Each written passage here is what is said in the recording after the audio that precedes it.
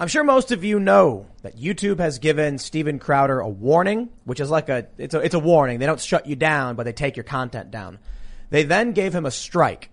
They then gave another warning on his other channel, Crowder Bits. They then gave him a second strike on his main channel, and then they gave him a strike on a second channel. This is serious. And for anybody listening who's not familiar, Crowder is a massive personality. He's a conservative comedian. He does news commentary, cultural commentary. And for the longest time we saw censorship happening. It was targeting the fringes. So many people said. But as you can see, as time goes on, the fringe keeps changing. The hit pieces keep coming, and they just keep coming for the next person. Closer and closer towards, the center. And then eventually everyone gets censored. We even see many anti-war leftists getting censored as well. Well, Crowder is fighting back, filing a lawsuit, or at least he's announcing he will be filing a lawsuit and an injunction against YouTube. And it's really interesting. We're going to go through what they're talking about, why they're doing it. I think this is extremely important because, well, once Crowder goes, then who's next on the chopping block? Channels like ours. See, before they started going after Crowder, they were going after other channels as well, people like Alex Jones, and we all knew it was only a matter of time before they would make their move and slowly just get rid of more and more content creators, more and more channels. So we definitely need to talk about this and make sure we're keeping this at the forefront because this is going to be really, really important. And I'll say it too, we obviously want Crowder to be able to continue doing his work. And there's also a bit of self-preservation in there. I know what happens to us the moment Crowder's out of the picture. They're going to keep moving down the line. We can't have that happen. So we'll talk about that. We got a bunch of other news too. There's a huge Supreme Court decision. 9-0. Like even the liberal justices agreed. Cops can't use caretaking as an excuse to go in your house and take your guns without a warrant. So we'll get into that. We also got police reform in the Minneapolis area. The Black Lives Matter activists have won. And now they're going to be creating an unarmed traffic enforcement division, which I can only assume will be like, I want to say like a Benny Hill movie, but with more violence and injury. And it really does worry me. So we're going to get into this. And joining us today is the digital editor from Recoil magazine, Forrest Cooper. Thanks for hanging out, man. Hey, Tim. Do you want to just give a quick introduction for? Yeah, no, I'll do that. My name is Forrest What are Cooper. you wearing? I am showing off some of the stuff that we work on in our magazine. But now for reality, I told him to wear it, everybody. He did. It was forced. You had it. Yeah, I was like, hey, put that on. Yeah, put that on. Night vision goggles. Yeah, night vision. Right. So it's that kind of. If you want to understand a little bit about Recoil magazine, we like to be edgy in that fashion, looking at new products, what's really coming out. So instead of it just being about whether a firearm, how evaluating a firearm, we talk about culture, we talk about night vision, how to do it, and so it's really about education and aspiration. Gun stuff. Yep. The core idea being culture leads policy. You change culture by going out and doing stuff. Speaking of Steven Crowder, the other day so on Saturday I went and I finally got the SIG M400 that Crowder had sent to me. Thank you very much, Steven. And we took it out to the range in West Virginia. And everyone was super impressed with it. So we had a great time. So, Forrest and I and a few others went out. We fired a bunch of guns. And we also brought out the Barrett M82A1 and tried to blow up the gong, but we weren't able to do it. But it was fun firing that. So that's what we did yesterday. Yep. And again, the weapon from Crowder was incredible. Everybody was super impressed with it. I was super impressed with it. Really grateful for getting that. So again, we're going to talk about the censorship stuff. We got Ian. He's chilling. What's up, everybody? Ian Crossland. Good to be here. You got me in the corner pushing buttons. I'm Sour Patch Lids. Before we get started with the show, go to timcast.com, click the big members only button, and you can sign up to become a member. You can do it through Stripe or PayPal. See, we're building up the site. We're making it better because we know many people have asked. But this site exists because the fear of censorship was very real. And I realized if I didn't start setting something up that would exist outside of YouTube, I got all my eggs in one basket. And, we can get banned the same as Crowder can. So just like Crowder has the Mug Club, which you guys should definitely check out and support him considering what they're going through and how important this lawsuit is. We have timcast.com where you can join us as well. And when you do, you get access to the members area, a ton of exclusive members only podcast segments and full episodes. It's really, really great. We were hanging out with Robbie Starbuck last week talking about neocon rhinos threatening to quit the Republican Party. And he made a really good point that the tumor is excising itself. Oh, we're so upset about it. So definitely become a member. Just be there because in the event that we get a strike, look, even one strike, if we say something wrong at any moment, we don't know what, we can't produce any content on any channel for a week. Same thing is happening to Crowder right now. They got him out for 2 weeks. So in the event that happens, you can find us at timcast.com. But don't forget to like, share, subscribe, hit that notification bell if you're listening on iTunes, Spotify, or any other podcast platform. Give us a good review and, take the URL on YouTube and share it around. It really, really does help, especially considering this is the big fight, everybody. Let's talk about this first story right here. Louderwithcrowder.com. Officially suing YouTube. Steven Crowder initiates legal action against YouTube. From Crowder's website, they report last week, Louder with Crowder LLC, through its lawyer, gave a legal notice to YouTube of the intent to file a lawsuit and seek an injunction. They go on to mention they have a video available on their website. Last fall, after the Vox adpocalypse, YouTube remonetized Crowder's channel. They said, we had a record-breaking election live stream in November and incredibly successful streams thereafter. If there ever was a target painted on our backs, it was then. Once we hit the new year and a new president ascended, the landscape of social media shifted in favor of the left. Democrats took control of the presidency and now have control of both houses of Congress. As such, YouTube and other big tech platforms feel emboldened with very few lawmakers standing in the way. He says, in 2021, YouTube hit them with a warning of a strike over election content, then issued the first hard strike. The first strike was related to a COVID policy in their March 18th video of the 1-year anniversary of 15 days to flatten the curve. The studio is familiar with YouTube's policies on COVID. So I'll just give you the gist of it. And I went over this the first time they gave him a strike. Crowder did not break any rules in this capacity. And I got really angry because I get this email from Google when this is going down, like well in advance of any of the censorship, straight up saying, here are the exact conditions you must meet to violate this policy. And I said, that's easy.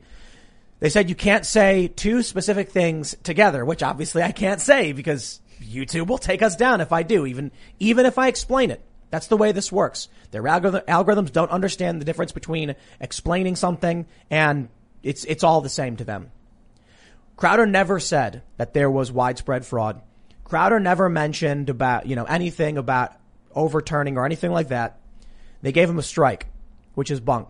The second one is the craziest. Apparently, they're claiming that Crowder and his team were glorifying the death of Ma'Khia Bryant for agreeing with the police, that the police officers were justified in the shooting. Now, of course, Media Matter says that they were mocking, the woman. I don't see that as still violating the policies, which says, glorifying or reveling in someone's death. When you're like, hey, this is the law. If you break it, this is what's going to happen. I think YouTube is reaching. As Crowder explains, he says the concern they have is that YouTube is actively looking for violations in their past videos that aren't actually violations in order to issue a third hard strike once they're allowed to stream to the platform, which would deplatform them from YouTube. YouTube has a pattern of applying policies and even stretching those policies beyond any reasonable reading of the policy in order to harm channels which take a contrary view of their opinions. We experienced this. We only have ever gotten a warning, but it was on our episode with Alex Jones. And they claimed that a hyperbolic statement was glorifying violence or something, and they took the full podcast down. And I said it was a half a second. Can I just snip it out? And they're like, no. They were looking for any possible excuse to take our video down, and I think that's pretty obvious to everybody. So he goes on to mention why you should care. No matter what side of the political aisle you're on, YouTube isn't encouraging debate. It's trying to squash debate, trying to eradicate ideas from its platform it simply does not like. One day those ideas are about the election. Then they're about COVID. Now those ideas include applauding an officer for saving a woman's life. When will enough be enough? Well, this is really important, but I gotta say to Steven and crew, obviously we all care. I think the people who watch this show care about principle and recognize the commies going to have their free speech, the Nazis going to have their free speech, and we're going to be annoyed with them, but we're going to argue, and that's the purpose of free speech. We want our rights protected, and that means people you don't like they get rights too. The problem is the people we're up against. I hate to call it left and right because it really doesn't make sense economically or even in terms of tradition versus progressivism. It's just zealots who want power, whose ideology is there is no truth but power, and then people who are like, let's have a fair debate, a fair argument over this. So they're suing. They're filing an injunction, and I wonder what precedent could be set. There's a lot of people need to understand, like when we watch James O'Keefe filing these lawsuits against the New York Times and CNN, a lot of people say you can't do it. You can't do it for this, that, and this reason. Oh, it's going to get thrown out. You can only do it until you do it. if you keep backing down and saying, there's no point in suing because what's going to happen? It's going to be a waste of money. Okay, listen, I understand if you don't have the money to file a lawsuit, that's a challenge. But if you just sit there and let these companies do this, there will never be precedent set. So I'll throw it to you guys. Otherwise, I'm going to keep ranting on the censorship. Ian, obviously, you were talking about just before the show creating terms of service for mines because you helped put that together. Yeah, honestly, in addition to it being up against, like you said, zealots, people that are just like kind of crazy about political correctness and stuff, we're also up against centralization of power and machine learning algorithms that aren't necessarily, and we're seeing the flaws in the system of a centralized service that's dictating what can and can't be said through a machine algorithm because stuff gets taken out of context. Like you said, you can't explain certain things even though you're not using it derogatorily. Because the voice to text thing they do for captions would just show the sentence. It doesn't understand. I'm like, here's exactly what YouTube said I can't say. They'd be like, we see it in the code. Gone. Yeah. You see this also in like the firearms industry or the gun world. So there's gun tubers, people who make YouTube videos. You could say Grand Thumb's a big one. Warrior Poet Society is a good one. Hitcock 45. Hitcock, he's great. He's classic. I love that. I love that. So, but I mean, you can. So the firearms industry actually, in some ways, not the industry, but the community, because culture as well, was someone saved by the internet because it allowed people from rural areas, because a lot of more firearms ownership in rural areas, communicate with one another, and then they started making YouTube channels, so that people could learn how to do things, and it is ironically controversial in the United States right now. I don't want to use ironically too heavy because it's way too hipster. But it's you're right though. Yeah, right. No, but it's ironically controversial that a person can have their page taken down because they were teaching somebody how to not hurt themselves. Do you remember when Google banned the word gun? Yes. This was the best thing because so you couldn't search for the word or any combination of the three letters GUN. Yep. So I searched for the anime Gundam. Yep. It wouldn't come up. You couldn't buy Japanese action figures. That's how stupid their censorship is. Yeah, like my personal Instagram is @FoxRowOfficial, and my search page is all Gundams with and motorcycles. Because it's like you look at my page, I've got guns and motorcycles, but my search history, if you look at the search page, it's all Gundam. It's all anime. It's all anime characters. And Why are you searching for that? It's just defaulting it. Well, I mean, I did play Final Fantasy VII once. Great game. Oh, there you go. Yeah, right. Great game. One of the best. Yeah. The remake was good. I enjoyed the remake. Yeah, but that's exceptional weird music. story. Anyway, Google only like a lot of people were. So we went to the range yesterday. We're filming the vlog, and we fired the Barrett. What is it? M82A1. That's the kind of nomenclature that people use. Yeah. And 50 BMG, and Crowder gave he sent me a year ago a SIG M400, and I also got a SIG Tread sight. And it was amazing. It was just really, really great. And we did it all safe. I mean, Forrest, you clearly know how to shoot. We're giving instruction. We also had the instructor on site.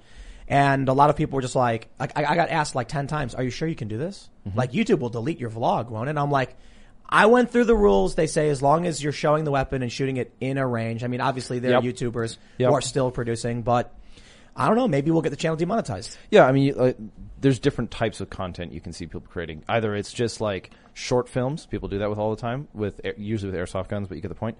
But they also do how to disassemble a firearm so you can clean it.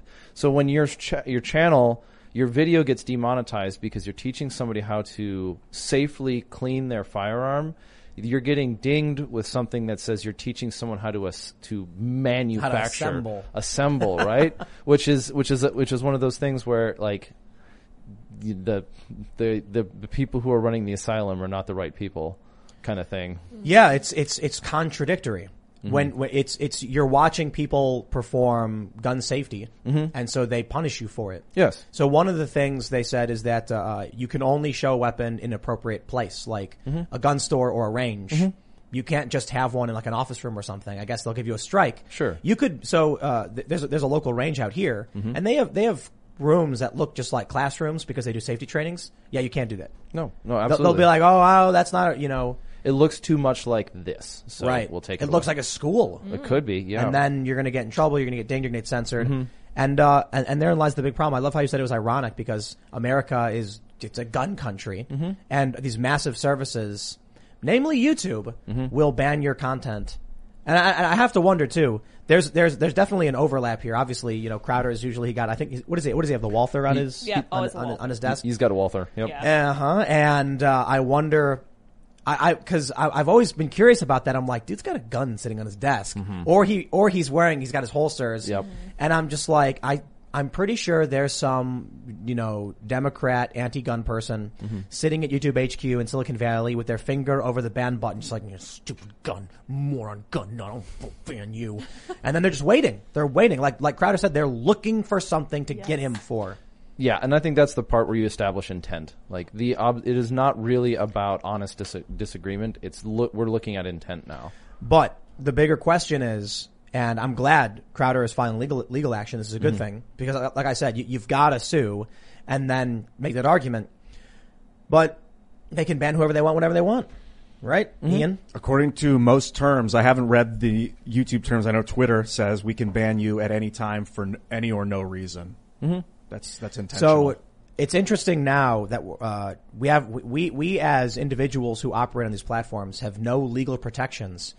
And it's interesting. Maybe we shouldn't. Maybe it's our own fault. That's why I set up, Timcast.com, because I'm like, okay. I mean, I'm fairly libertarian. If YouTube's got a company, they don't owe me anything, and it's their platform. If somebody came into my house and started, throwing food on the floor, I'd be like, get out. Someone came into my house, started screaming a bunch of Nazi stuff, I'd be like, dude, get out. Not going to be having that. The difference is YouTube has been subsidized by Google. They've monopolized the space. There are platforms where you can upload videos, but YouTube is absolutely dominated. And now it's kind of the only place where you can run a business. It's a really, really complicated argument.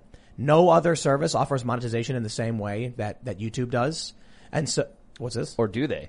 Recoil is currently building, and we have Recoil TV, which functions similar to YouTube, and we are building a monetization path. It's expensive to host these videos, though. We have it. So if you are a firearms content creator, get a hold of us because we'll put you on Recoil TV. It doesn't cost you anything. Oh. Wow. Yeah. But how, you guys got to fund that? Run ads or something, or we fund it through the fact right that people like our publication. There you go. Really. But it can get really, really expensive. So in for instance, in the members only section of our website, we have to pay for that bandwidth, and it is a lot. Like it gets up to tens of thousands of dollars. People don't realize this. YouTube's free. So we broadcast right now on YouTube. We get 40K concurrent views, on average during the election. We had like 140 or some on one podcast. That means for the 2 to 3 megabits up we're sending out 140,000 times 2 megabits. All of that data YouTube's paying for. Yep. And then they take a small percentage of super chats, and they take a percentage of, advertisements. So the issue is they're funding the costs for all of these things. Should we be entitled to this service? And that's where things get challenging. And man, I'm pretty much on the fence. But so long as I'm on the fence in terms of like their business, private company. But where I draw the line is if they've monopolized public discourse, if they have grown to the size to where they are influencing elections, now I think it's a public service. And that's interestingly a more liberal argument conservatives never used to have. And I'm like, I think that they've grown and taken over the commons. We don't have town hall discourse anymore. People are coming to this show and hearing arguments and discussions and commenting.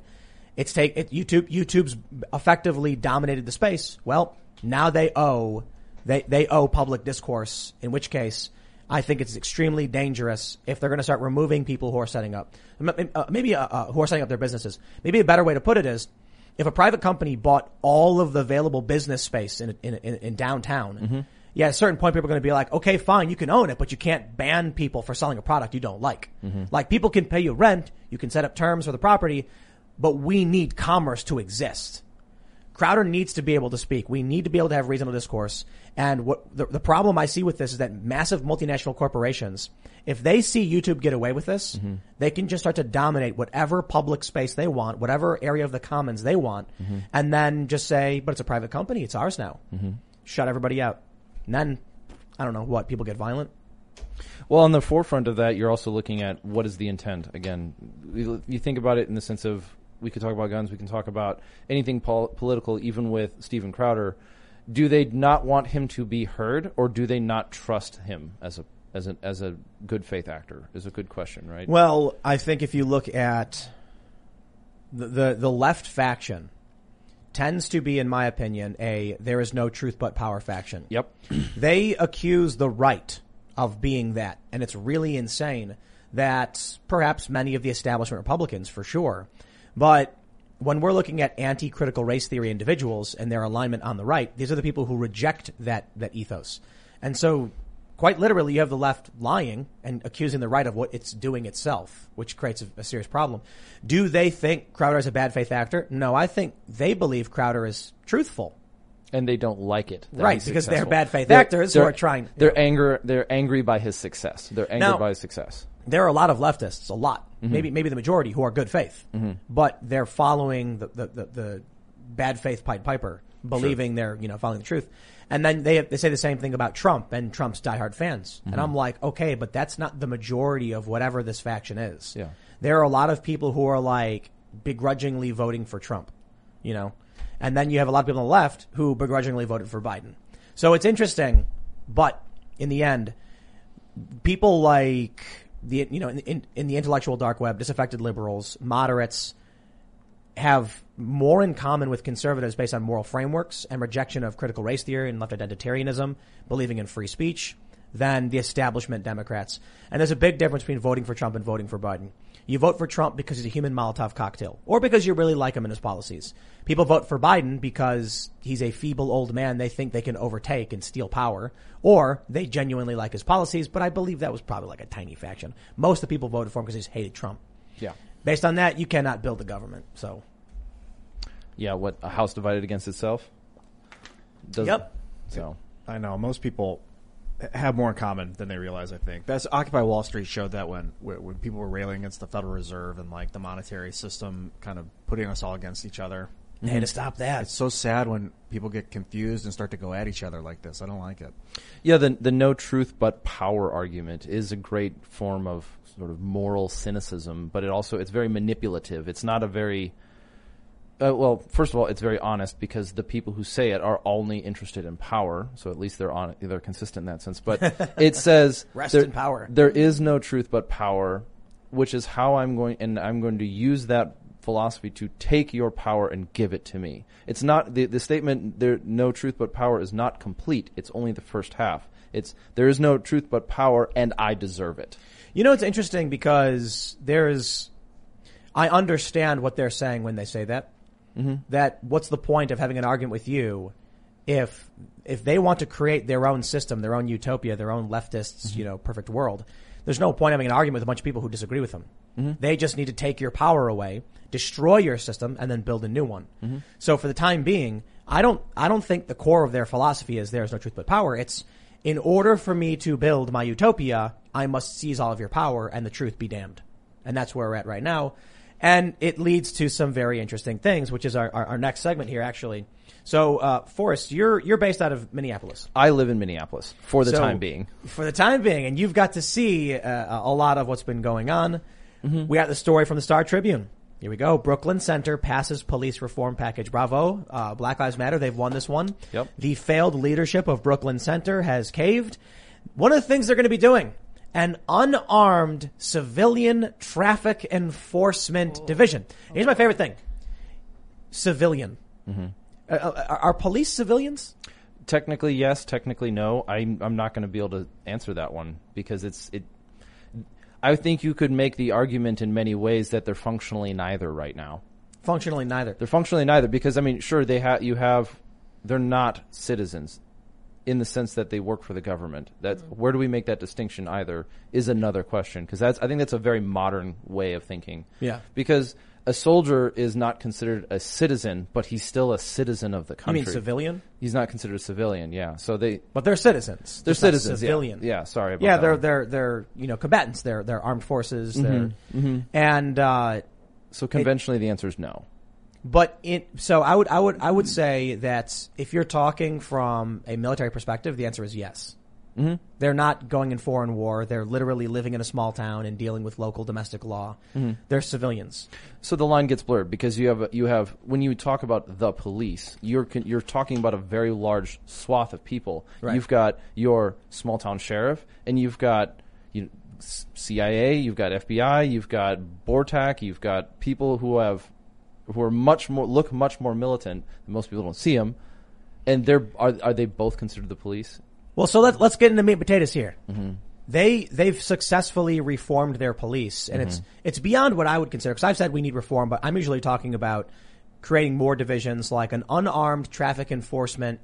Okay, well, maybe if the idea is like you see someone commit a traffic violation, you write down their license plate and they mail them a ticket. Mm-hmm. That's something they've been talking about doing. But what do you think would happen if someone, an unarmed civilian tries pulling over?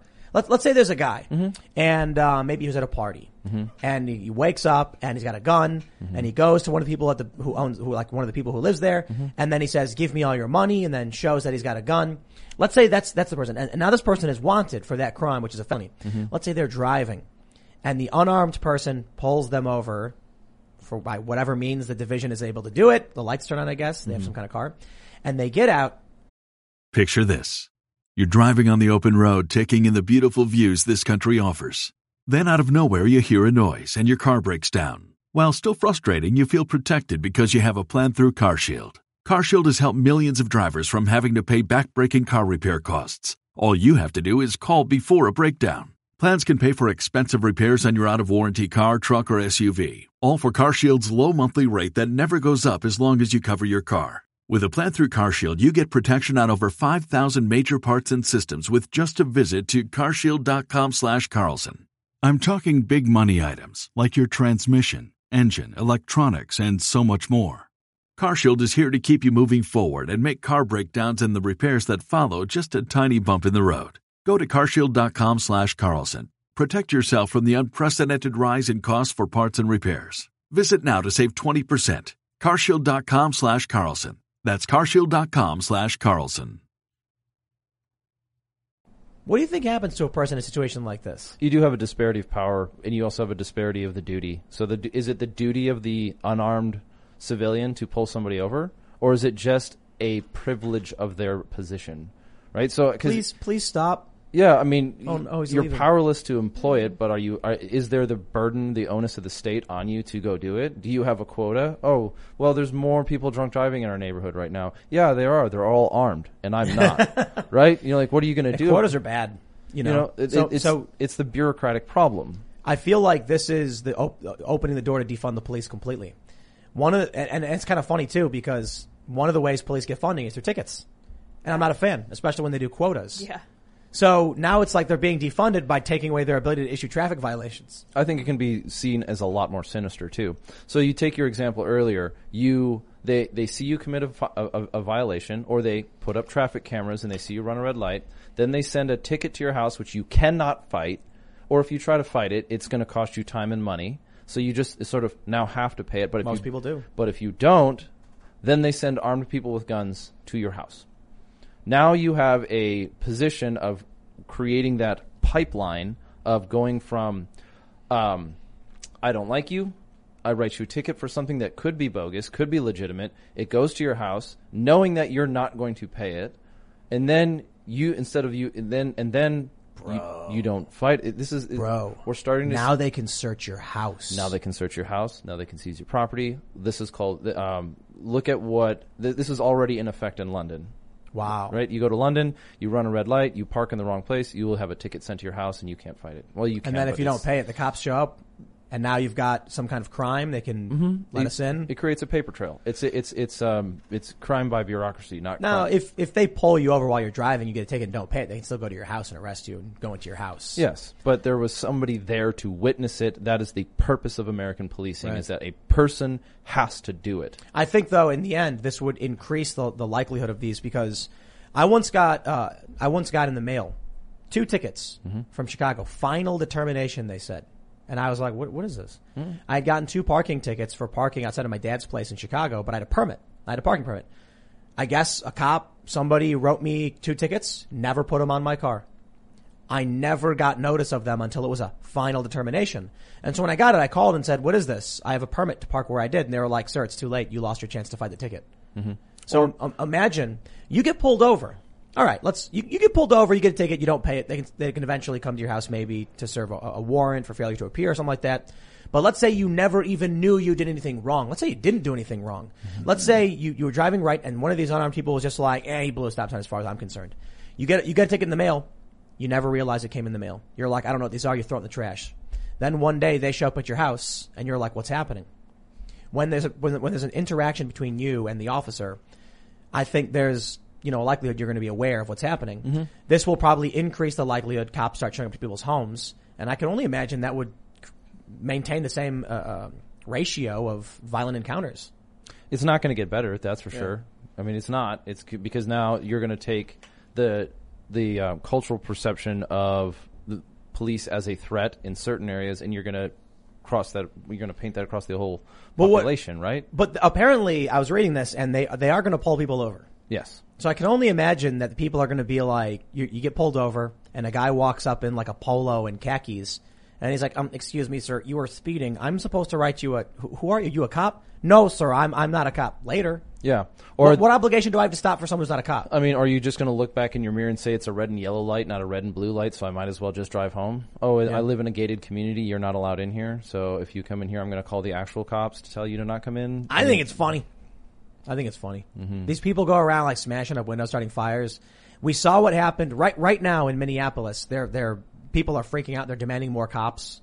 They're increasing the budgets. And then this one town, Brooklyn Center, which is like north, just like basically due north. All of a sudden they're like, we're going to do the opposite. We're just gonna, carte blanche. Yeah, I mean, Brooklyn Center is going to get eaten by Minneapolis. It's going to get folded in. I mean, has that happened recently? Is it? Because folded in, like it's within the counties. Brooklyn Center is essentially Minneapolis. So what's it like living in Minneapolis? Is it the apocalyptic wasteland we all believe it is because we watch nothing but internet videos?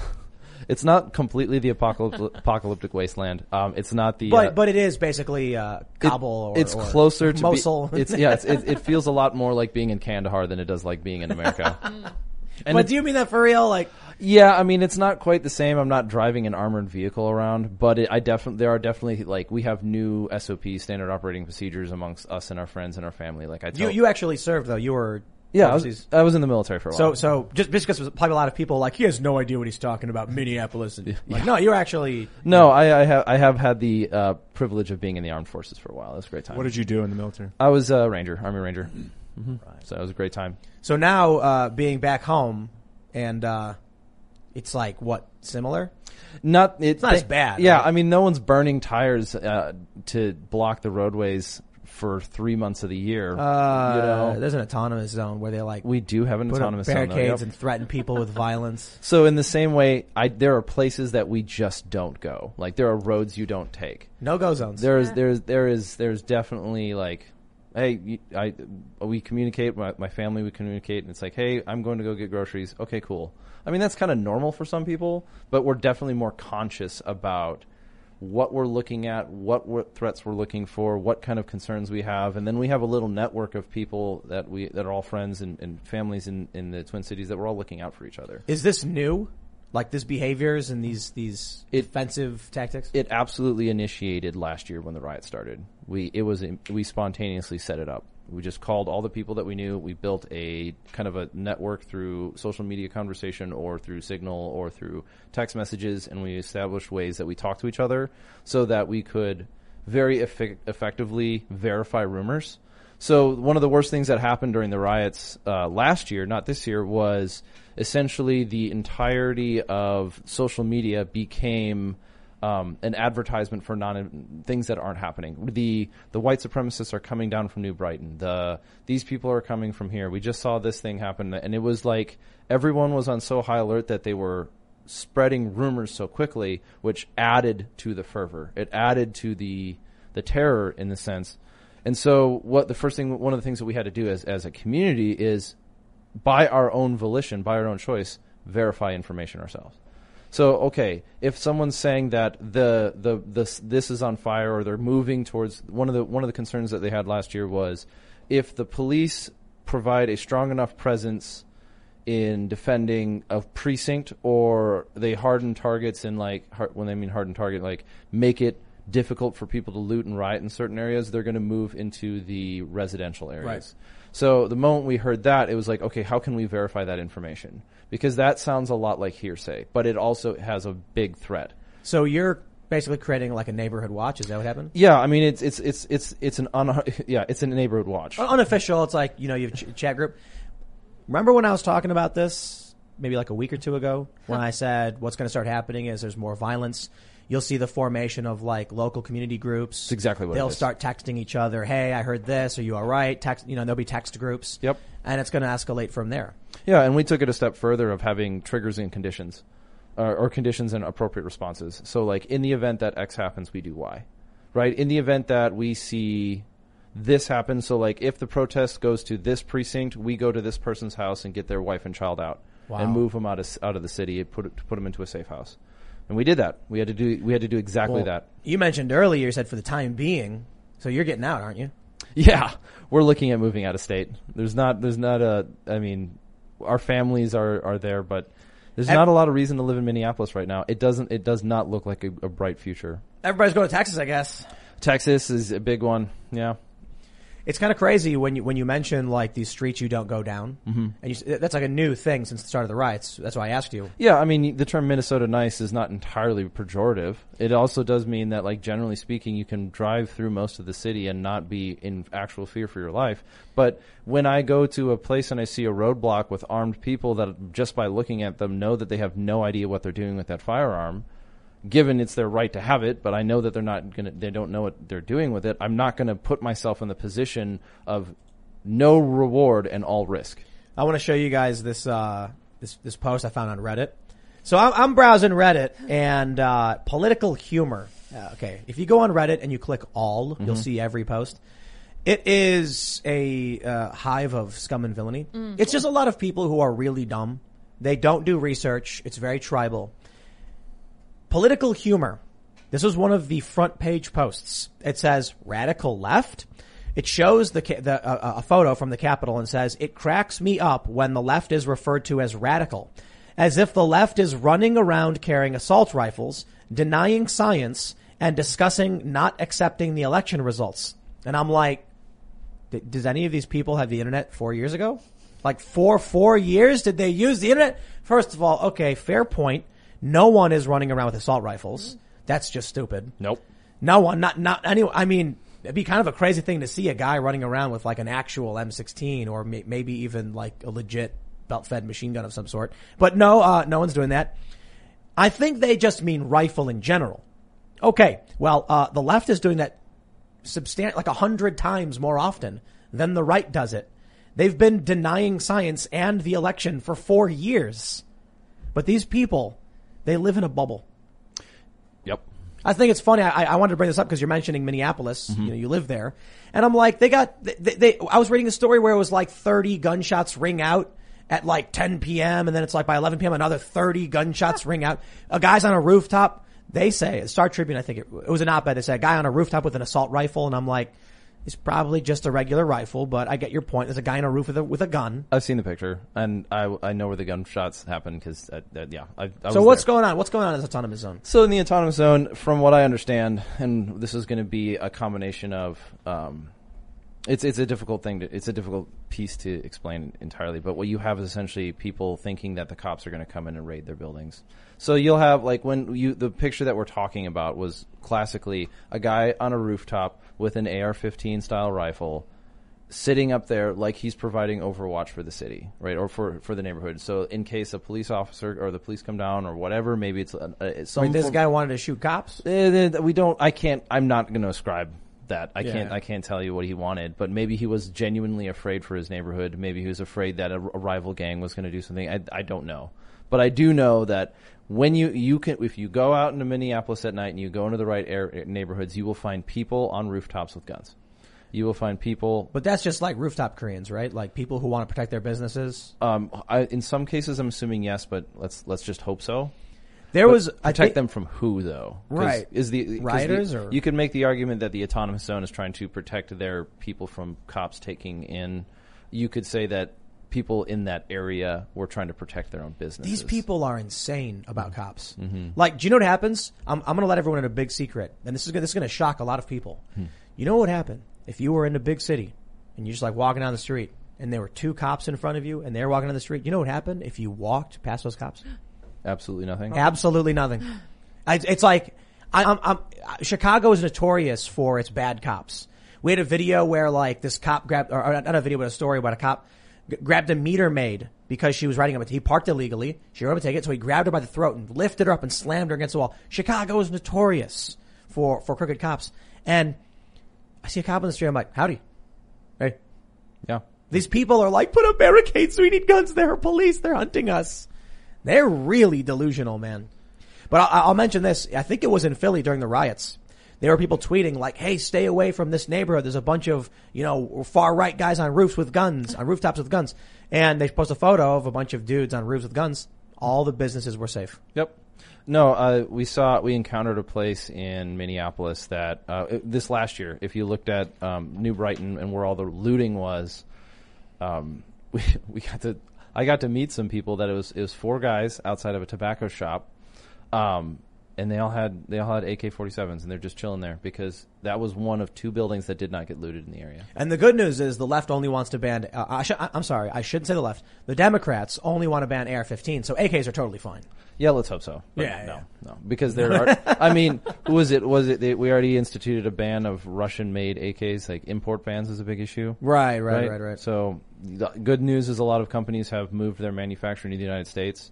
But that is it's a backdoor form. I just think it's funny when they tweet all day like, we got to ban AR-15s. No one should have one. I'm like, I'll get an AK. Got it, buddy. Thanks. Yeah, like, thanks. do you know anything about what you're saying? Because it's meaningless. Yeah, you got to ask the question every once in a while with gun control: is it ignorance or is it malice? Those are 2 different things. Yeah, it's definitely malice. Oh yeah, and at what point in time does ignorance become malice? Because if you look at the foray of data that we have in relating to gun violence and gun control, I mean, it's not a hard argument to make. The problem is that you've made it so many times that no one cares anymore. All the big violence happens in places where there's gun control. Perhaps we should start making the conclusion that gun control begets violence. And I think malice is, it's obviously nothing's absolute. There's probably a lot of ignorant people who just follow along, but it's got to be malice, and you need to understand this. When you make the same argument 800,000 times and they don't care and keep lying, okay, it's not ignorance anymore. Like when someone says that stupid meme, no self-respecting hunter would use an assault weapon. And then you're like, okay, first of all, assault weapon is a nebulous term that means different things in different places, and it's ill-defined because I love that meme of the Ruger 1022 with and without a pistol grip, and one's an assault weapon and one's not. And then you mentioned that hunters use AR-15s. Like I think it's the most popular rifle used in hunting. Yeah, I wouldn't say the most popular, but it's very common. And you got to look at the different types of hunting because hunting is a broad spectrum. Right. If you're hunting wild boar, absolutely, Yes. of course. But these people clearly don't know, don't care, and after you explain it, they say shut up. They just want a tribal win, and they want to take power away for you for themselves. Or it's worse because they just want to have a conversation.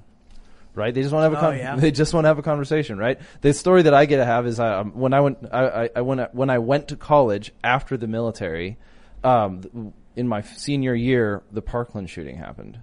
And so the woke chapter of the school decided to get together and host a conversation about gun control. The extent of the knowledge of the people in the room, there was me, one other veteran, and a guy who had grown up hunting and who was an avid hunter. The 3 of us were the only 3 who had ever owned firearms, ever bought them, and the other 30 people, the extent of their knowledge on anything to do with firearms was watching a single Vice video. Oh, so they were well versed and experienced. Yeah, well, the point is like, yeah. As kids. Oh, absolutely, right? They knew exactly what they were talking about. And the problem that you have there is we can look at each other as equals as people, but we do not have equal information. We do not know, when someone thinks that they deserve a position at the table when they're not even capable of being literate on the subject. So why are we debating them? Are you saying service guarantees citizenship? I am reading that book for the first time because you've mentioned it. I'm reading Starship Troopers for the first time right now. Well, yeah, it's a huge problem, especially for me because there's a photo of me that Mike Feedy took. So he came out. He's the BMX guy from the vlogs, and he came out with us. And as I was carrying the Barrett, which is a ridiculously large and heavy gun, I had this, grin.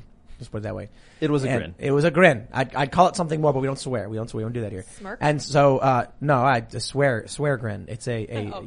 Anyway, somebody commented Tim's journey from I'm in favor of some reasonable gun control to two absolutists is the greatest character arc ever or something like that. And I was like, it's a good point. And the issue was I lived in a city. I was interested in hearing the thoughts and opinions of those who owned guns, but having never I did fire one, but having not owned any or gone through the process to own any or learned anything about different types of ammunition or weapons, I was like, I think a conversation makes sense. There's some things we can do. And then when the riots broke out, someone tried to break into my house. I'll tell you this. Someone tried to break into my house, and then they made this really, really hilarious meme where it was like, you know the Shebas that are all like weak and pathetic. Yeah. And it was like Tim in 2019, and it was the weak, sad one saying, "Help! Someone's trying to break into my house. Call 911." And then it was like Tim Pool 2020, and it's like the big ripped dog carrying a bunch of guns, and he's like, "You get what you deserve." so after someone tried breaking in, the cop told me, he's like, I'll paraphrase.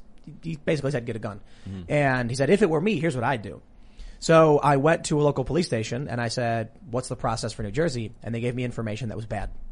And then I went online, looked it up, and I got information that was bad. And then I was just like, I don't have time for this. Like I'm working, crazy hours and everything, So I just lost track of things. Then when the riots kicked up, I was like, I have no choice. And the mistake I made was I should have went to the gun shop first. They want to sell me the gun. They need to make sure I can get the paperwork. I think it took me like 2 months to finally be able to go and pick up the equipment. And, we were talking earlier in the show about Steven Crowder sending me the SIG M400. The reason I couldn't get it for a year, I could have got it sooner, but I couldn't get it because they sent it to New Jersey, which has insane laws, which made it very difficult. The gun had to be modified in several ways before I could pick it up, before they could ship it out to any other store. And so there was a process and it fell through, and I'm like, I don't have time to deal with this. They put all these roadblocks in the way to make sure you basically can't do it. Well, now we're basically in West Virginia, and so they just snap their fingers and here you go. That's what constitutional carry is like. So that was New Jersey you're moving from? Yeah, leaving New Jersey. Yeah, and so you couldn't own the firearm in its current state because of New Jersey law. Yep. And so which make no sense. Which essentially what you're saying is that New Jersey law says that you are legal if you are incapable and you are illegal if you are capable. Yeah. I mean, Yep. So that means they don't trust you, and that means it's malice. I just think it was funny. So when we were filming the vlog, and I'm at the gun shop picking up the SIG M400, finally gets shipped in, and one of the guys at the shop. So I do the background check. I do NICS, and they were researching me, so it's a little bit longer, but it was like 15 minutes. And then he says, "Congratulations, Uncle Sam says you're allowed to have the gun." And I was like, "Oh, thank you, Uncle Sam, for allowing me to exercise my inalienable right." That's where we're currently at. It's a rifle. It's crazy because these leftists, there's a lot of ignorant ones, but the people who work for these nonprofits, the people who are writing policy.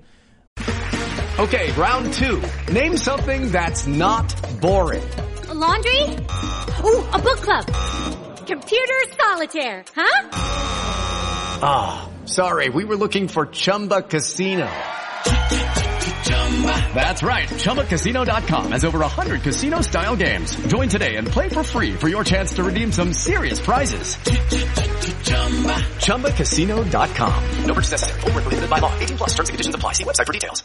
They know that an AR-15 is one pull the trigger, one bullet comes out. They know. There's no way that they've spent 10, 15, 20 years advocating to ban guns, and they've not actually ever Google searched any of them. They know they're lying. They know they use assault weapon to scare people.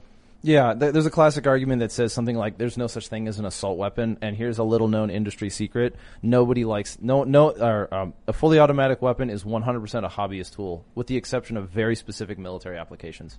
If you're not using a belt-fed machine gun or a submachine gun, like a fully automatic AR-15 has almost no value. Yeah, we've talked about it quite a bit on the show. I think I remember who it was. Maybe it was Jim. Was it Jim? Maybe Probably Jim Hansen. Jim Hansen mentioning. Maybe it was somebody else. In Vietnam. It was spray and pray. And so they just waste so much ammo, and they're like, we can't do this. It's ineffective. So they wanted to make people use semi-auto. It's more, precise. Well, yeah. So you think about body mechanics. Like when every individual pull of the trigger, go look at like a 3-gun competition and go look at someone who's really good at it. That guy shoots really fast. It almost looks like he's shooting fully automatic. The fact is that with each pull of the trigger, he is making a conscious decision to pull that trigger and put that bullet as best as he can where he wants it. So if I'm just holding the trigger and holding it and swinging my gun around like a hose, I'm probably not going to hit my target. I think if anybody's played a game like, you ever played The Division? I played the first one for about a week. Division was awesome. Division 2 was pretty good, but I really liked the first one. And then I stopped playing. I don't play that many video games. But in that game, it's actually pretty great because you can get like real guns. You know, and I always use like, my favorite gun to use in the game was the M1 or M1A or whatever, because for that reason. A lot of people I know would like to use, you know, submachine guns or whatever in the game. Literally, it's a video game. It's called The Division. But then it's spray and pray, and you're like just hoping your accuracy will be high enough. Whereas the way I'd play is just like 1-1-1, you know? Yeah, you look at a game like Call of Duty, and your character can take an M4 concept and hold it on a decent circle for just the whole magazine. Like that's It's not really. I mean, you can do that. You technically can, but it's just not only is it not efficient, but it's sort of like, is it really video games that are driving the culture? Which is why I cannot wait until one of these big companies comes out and they make a game where you're using the guns like people do in the military. So you're running around with your M4 and it's on single shot. Yeah. Because that's exactly how you're going to do it. And so, yeah, given the whole fully automatic mechanic is a little bit more, I don't know, video game normal. It's Doom, I guess. You can paraphrase Halo to this. Man, I remember growing up and I'm watching a movie and, you know, my dad's sitting there and my dad would always, you know, comment and say things and predict things. And then I can't remember what movie it was. I'm a little kid.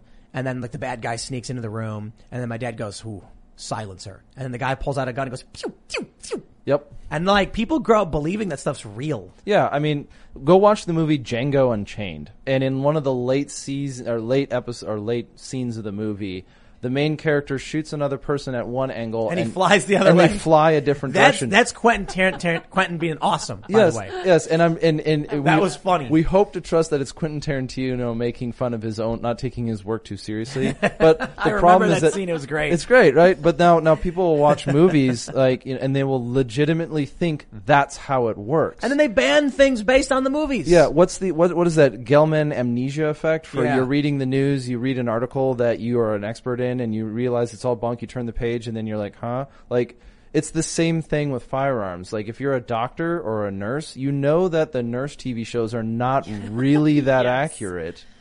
But then when you watch NCIS, it's not the same. A Department of Diagnostics. You ever watch House? I did. It's a saw good a couple show. episodes, yeah. It was basically, I guess the premise of House was like Sherlock Holmes as a doctor or something. Yeah. And so he gets a mystery. I mean, people believe this stuff. Like, I was reading a story about how people would go to the doctor and they would ask the doctor, like, what's wrong with me? I'm sick. And when they'd be like, well, we're not entirely sure, we'll give you a scan, they'd be like, can you send me to diagnostics? They'd be like, what? It'd be like Dr. House. And they'd be like, that's not real. That's a TV show. Yeah. There's no like head doctor to just break into your home and steal your bath soap to try and figure out if it's got a chemical in it. Like, that's what they do in the show. Like, the doctors would literally break into the person's house and then like take their Drano and be like, look what we found. This is what's killing them. You know what, man? I don't know how you solve for that problem because you're allowed to have TV shows, but people believe TV and movies are real too much. Yeah, I would never want to have like an enforcement of accuracy committee, right? I mean, there's a kind of a trope that goes about in the military that some people have lost their jobs because they went to advise entertainment and they were too accurate. There's stories about that. What's the legitimate reason for making suppressors NFA items? For those that aren't familiar, it's like you got to file a tax. It takes like 9 months. You get your fingerprints. It's very difficult to buy. Yeah, there is a burden entry for owning a suppressor, which is an item that makes it safer to shoot the firearm. Yeah, it's just insane. Yeah, what does it do? It protects hearing damage. Now, if you're going to universalize healthcare, and you're going to get more people with hearing damage, okay. So silencers aren't real. The term silencer is just a colloquial term, Right. There was a long time when people referred to them as silencer. Right now, people are using the term suppressor more often, Yeah. and I think some of that is as an attempt to better translate what the object does. They're still loud. They're still loud. The bullet passes or breaks the sound. If the bullet breaks the sound barrier, you're still getting the sonic crack, and that's what's going to hurt the most. Yeah. So yes, when you shoot a firearm that has a suppressor on, you're probably wearing ear protection as well. Yeah. I've fired a weapon with a suppressor. Mm-hmm. It's still loud. Mm-hmm. The recoil was better, and it wasn't as loud. Mm-hmm. But it's like people could hear it probably a mile away. I mean, if you know what it sounds like, yeah, you actually know what it sounds like. But you were talking about events with people in the riots where someone is launching fireworks, okay, but someone is shooting a gun and they think it's fireworks. well, so in these riots, it's almost never fireworks. Sometimes people will throw fireworks, but in my experience, it's more often than not someone shooting a gun, and then you get really dumb journalists being like, "It sounds like fireworks." There was a tactic in Minneapolis where activists were firing, whatever they were legitimately firing mortar fireworks at buildings and people. But those are very different booms, right? They are. So they are. You ever see you know firecrackers? Like you get the red package, you light it. Yeah. I've Black been with cats? Yeah. Is that what they're called? Are they? No, those aren't black cats, are they? Maybe. I think they are. Yeah? Yeah. They're like the little red and white ones. Yeah. And you light them, they go pop. Yeah. And actually we had some recently. We had some recently. We were just popping them off in the parking lot or whatever. Mm-hmm. But, journalists for some reason think that people just carry those around with them in cities, especially in crime-ridden areas during riots. Yeah, you can't buy them in Minneapolis, which means you have to go to a different state to get them. So or it's a gun. Or people are going pop, pop, pop, pop. And they're like, just fireworks. Just, mind you. Whatever, it's fine. Yeah. Again, their information that's being given to them is bad. Let's get a little apocalyptic, I suppose. So, we're talking about guns, the right to keep and bear and all that stuff. Can we just go post-apocalyptic? Post-apocalyptic. We're not there yet. Okay. We got the story from the Daily Mail. Gas prices climbed to 7-year high of $3.04 a gallon, despite Colonial Pipeline reopening after dark side hack. All right, so this is what I don't understand. They said it was panic buying. People are just panic buying, and that's why there's no gas in D.C. and much of these places. And then we found out that the Friday the hack happened, within 3 hours they paid the ransom to shut it down. So why did they shut down the pipeline? Why was supply threatened if they paid the ransom? Did they lie to the government, which resulted in bad information and a panic?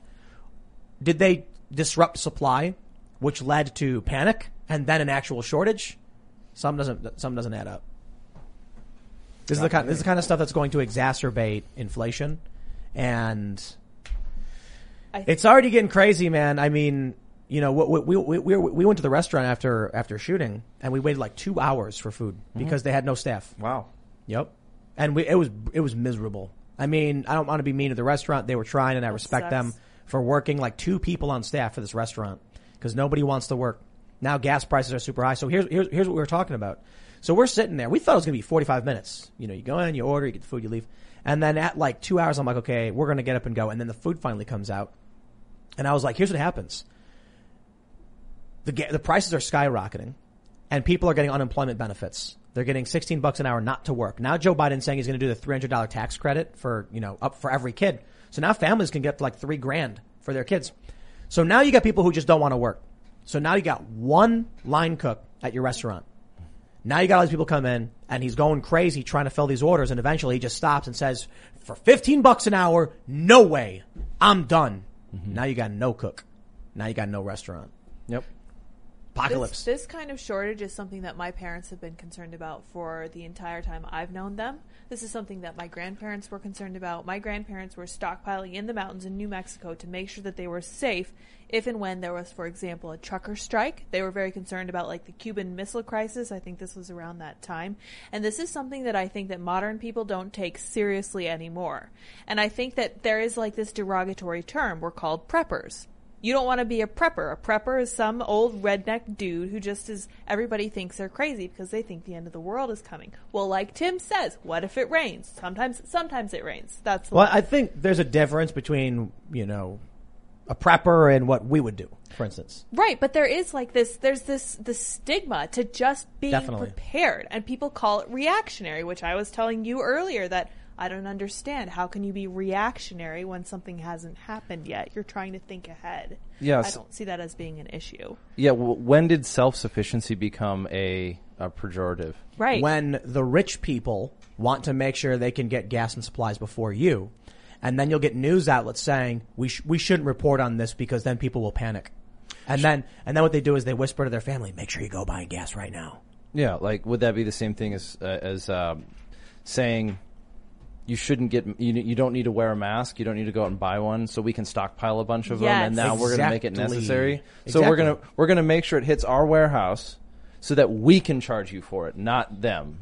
That's exactly what I'm saying. So when the Colonial Pipeline stuff happens, and they're like, there's no supply shortage, and then we're watching videos of cars lined up in gas stations shutting down, and it's like, what are you talking about? Oh, no, we meant in terms of the national supply. Yeah, well, no one's asking about that. They're asking about their local gas stations. Yeah. Yeah. Meanwhile, these journalists are whispering. The security people are whispering, telling their friends and their family to go stock up while you still can. Yeah. Go buy your toilet paper before it's too late. Yeah. The I got mine philosophy. You know, you can change it. You can ruin the system after I got mine. Right. You can as long as I have, and that is I mean, humans are selfish creatures to some extent, right? Oh, for sure. To some extent, Wild yeah. animals, man, especially when panic takes hold. You know? So now I'm wondering if this is, well, I guess it doesn't matter if it's panic. What matters is prices are going up. There's a global shortage. Now, I love this. What did they say first? There's no inflation problem. Don't worry. A week later, okay, there's inflation. What should we do about it? Now, Bloomberg publishes a story saying there's a global supply shortage of basically everything. So what's happening is a combination of things. You shut down the economy. People stopped working. They leave their jobs. You can't just find people again. Like a steel mill isn't just going to be like, okay, let's just teleport someone here to start making the steel again. A lot of these people moved. A lot of people moved out of New York. 500,000 people moved out of New York. What are you going to do to fill those jobs? You can't do anything. So now they can't just restart the economy. The problem is Biden is also just printing money and dishing it out to everybody, firing the money guns. So people don't need to go back to work. If you don't make stuff, there's no stuff. So now these businesses are struggling to get the stuff they need to make new stuff. And then people can't buy it. So what happens? 2 people show up at, the hot dog stand. And the guy's got 1 hot dog left. What do you get? You get a bidding war. You get, I'll give you $5 for it. I'll give you 6, 7, 8, 9, 10, 15. I'm not spending $15 on a hot dog. Now a hot dog costs $15. Everybody's going to be fighting over these materials. And one of the things that we're seeing, according to Bloomberg, is that a lot of businesses are buying as much raw material as possible. And then all of a sudden everything's sold out. They're hoarding it, basically. Panic buying. That's ridiculous. That's what they did in there's a Canadian ad during World War I where they were like, do not hoard flour. Have you guys ever seen that? It's like a comic book ad. I have seen Ian, that what did you just buy? I bought about 250 pounds of flour. Why? Because I'm not panicking. I'm pretty sure that's panicking. I'm about 8 months ahead of the curve. When does it expire? I had like 2 years, a year and a half, but we can freeze it too. You're going to eat 250 pounds of flour? I think we go through about 5 pounds a week. Oh. So Ian engages in kneading bread as a stress reliever? Is this what I need to know? He makes a lot of bread. Gluten. Does, yeah, I made bread, 2 breads in the last quite the 2 baker. days. He makes a lot of bread. And then I was pouring maple syrup on it, and then it soaks through the bread. Then you mop it up, and it's like a French toast without having to cook it. You got to get off all that sugar, man. Hey. You're the guy who's ragging on sugar all the According to time. Vladimir Putin, what you got to do is learn to cook. He was giving a talk to a bunch of like college students, and they were like, what should I do as a man, as a Russian man? And he's like, learn how to cook. And they all laugh and like, no, really, what should I do? And he was like, learn how to cook. Because when the apocalypse comes, Putin's and no you're joke around. eating rabbit. Learn how to cook. Yeah. It's going to take 2 hours at the store, then it's going to be 4 hours, then it's going to be closed. I'm so thankful that my family taught me how to cook as a kid. Yes. It's like, Yeah. and it was just because I come from a culinary family. So Speaking shout of- out to Mom. Speaking of hunting for food, we let Bucko out, and he's like an outside cat. He caught a baby rabbit. Brought it for us, And he yeah. started eating it on the porch. And he got blood on the porch. And I'm like, dude, you're getting stains. I'm like, what are you doing? And then he just looked at me and went, "Meh." And I'm like, okay, dude. And then he went off and hunting again. He's loving it. But, it's funny to talk about the cat doing these things, but he's got the right idea, man. I think people need to get back to some of those basic survival skills. I'm not saying people should go and eat cicadas out of the ground. That's insane.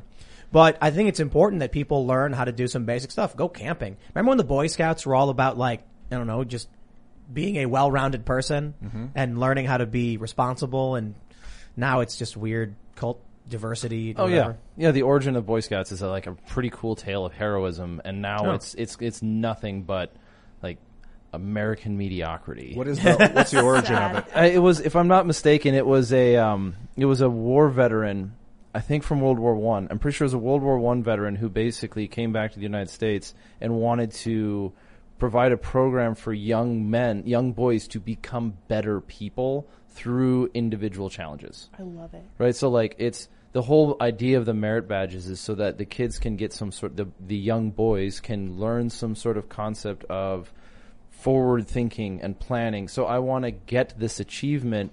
This is what I have to do to accomplishment. I can't just That's cool. buy it. It's like a video game. Yeah, I mean, it is a proto video game. Yeah. Very much so a proto video game. Well, anyway, Ian, you're mentioning something about don't hoard flour. Yeah.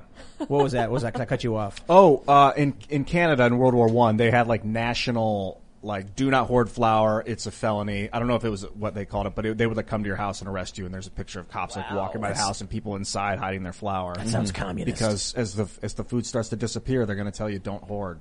I mean, does anybody else want to laugh at that a command economy, which is always supposed to eliminate scarcity, automatically immediately produces scarcity?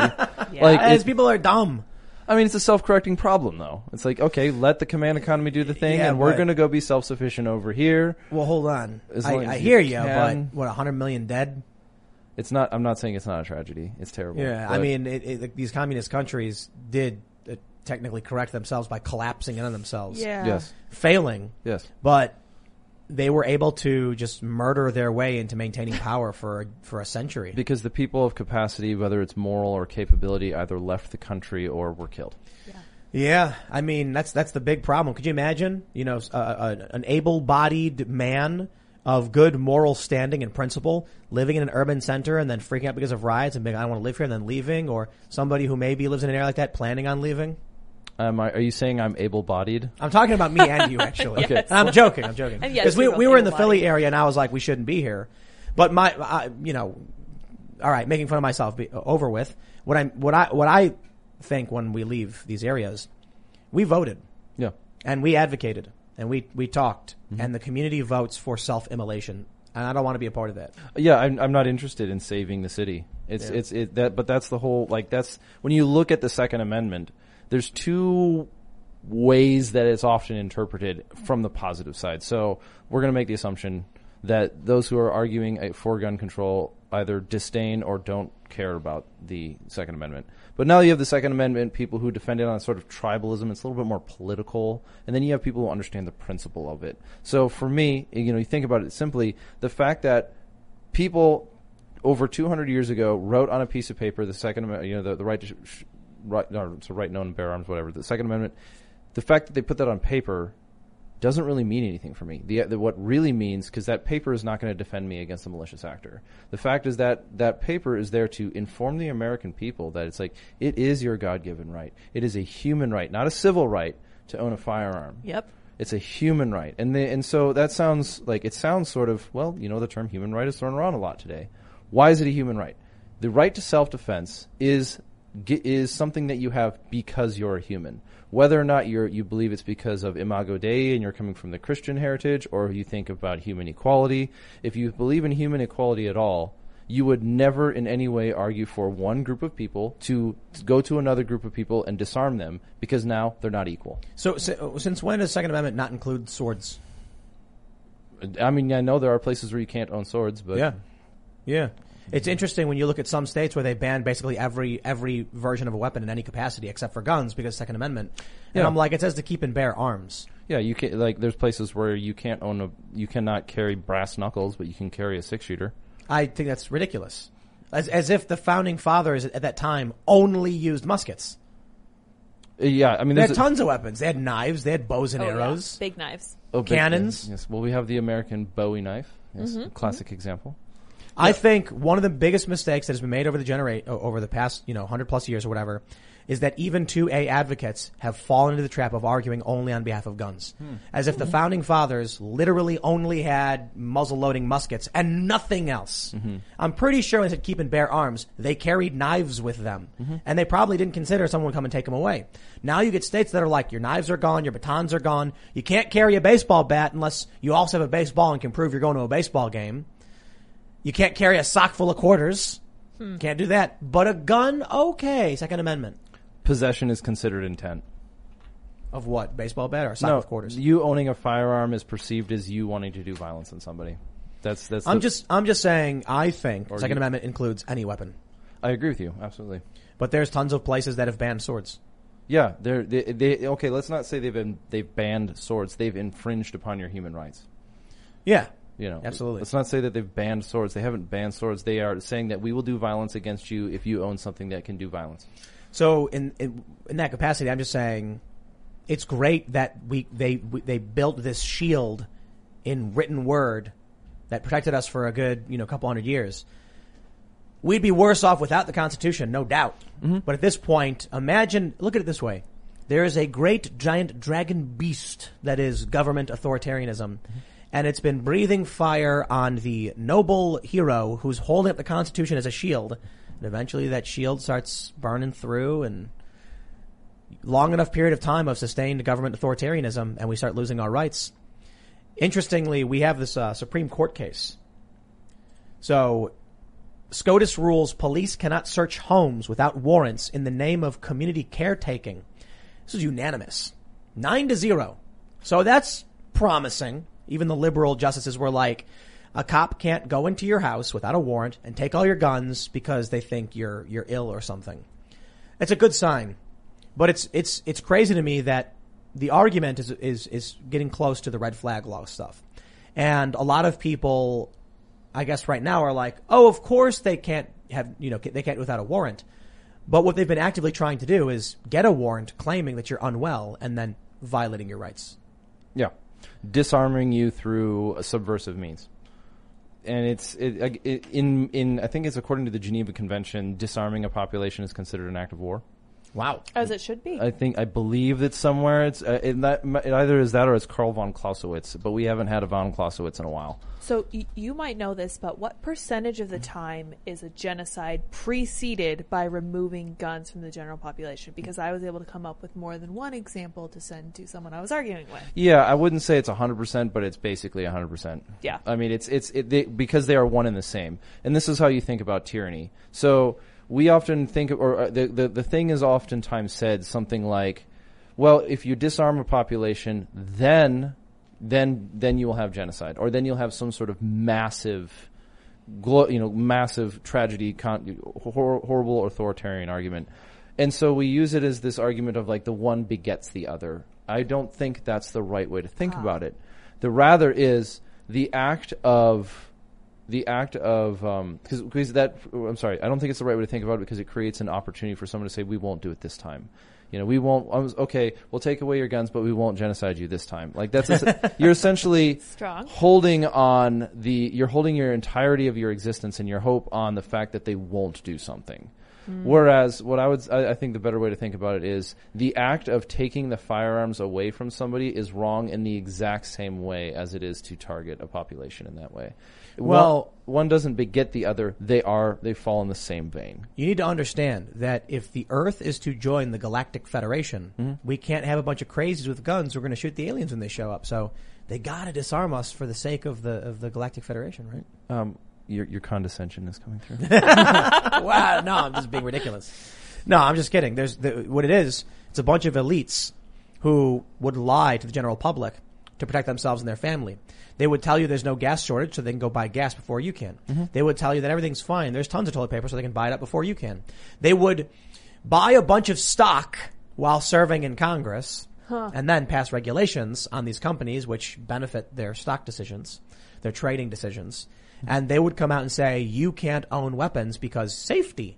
Now, for me, I've got 5 armed guards around me at all time, paid for by your tax dollars. Yeah, and no guns for you. We saw this last year. The exact same people that were arguing to defund the police spent millions of dollars making sure they had very armed people protecting their house. And and it's like, and you can't look at that and say, "Oh, that's funny." You should look at that and go like appalled by that. Even the people who voted for these. We do, man. I mean, the people who watch a show like this. Probably most conservatives, we are appalled by that, but there is a large faction in this country of extremely ignorant tribal individuals who have no idea what's going on. I posted this on Facebook. I said, what happened to all those people who used to come in my mentions and just like promote Joe Biden and rag about Trump? They're all gone. All gone. You know why? They never cared about Biden. No, because you bought guns? Now you're a bad conservative man? No, back during the election, all of these people I knew who cared nothing for politics, never did, all of a sudden were like, oh, Biden, we had to vote for Biden. We must do it. Judy was boring. Hello. Then Judy discovered ChumbaCasino.com. It's my little escape. Now Judy's the life of the party. Oh, baby, mama's bringing home the bacon. Whoa, take it easy, Judy. The Chumba life is for everybody. So go to ChumbaCasino.com and play over 100 casino-style games. Join today and play for free for your chance to redeem some serious prizes. ChumbaCasino.com. No purchase necessary. Void where prohibited by law. 18 plus terms and conditions apply. See website for details. And then Biden gets elected and they're gone. They no longer care about Trump. They no longer care about Biden. They don't care about politics. Now they post about stupid nonsense. And I'm like, I thought, what about all those things you were... So what happens is these people now have voted for a man who is, by like every objective metric, failing. And I love these op-eds where they're like, Biden's had the best 100 days of any president ever. And I'm like, yeah, if your head's in the toilet, you're not paying attention. But a lot of these people just walked away anyway. So now things are getting worse. And too many of these people vote for trash laws and leave us worse off for it. I don't know how you solve for that. Unless like Starship Troopers or whatever, I don't know. Yeah, in order to vote, you must prove ownership of a firearm. Yeah, I mean, then you'd at least have skin in the game. It's meant to be facetious, but it does get the point across. Mandatory gun ownership. I mean, we don't. The problem with containing something a vote like this is not. It's not a very complicated problem. It's that who gets to choose, right? This is essentially the question of all power like this. Thank you. Who gets to choose, That's right? the question. So if you make it, one of the arguments that comes up is something like, we don't want people who are mentally, thankfully for the Supreme Court case that you were talking about, we want to make sure, at least to some extent, people of certain mental issues don't own firearms, right? We kind of want to, there's this sort of, let's take the question honestly and look at it that way. Yes, that's true. Who gets to choose? Big question. It is an interesting point because I've brought up several times the Second Amendment doesn't say the right to keep and bear arms shall not be infringed unless you're mentally ill. Yeah, I know, and it is a problem. Like, it is a legitimate mental problem. Or you say, like you were arguing about, if you do the time, if you pay your debt to society, you should have your rights restored. So a good point was made to me though that the Constitution does allow for rights to be restricted after or only through due process. Only through due process. So in mental deficiency, I believe, through due process, then all right, I understand that argument. That makes sense to me. Mm-hmm. Yeah. So if I own a bunch of guns, and then there's a claim filed against my mental health, and we go and there's a legal process, and then after determining I'm unwell, then they come and take everything. Mm-hmm. That makes sense to me. I'm still worried about it because mental health is not objective. It's an ambiguous category.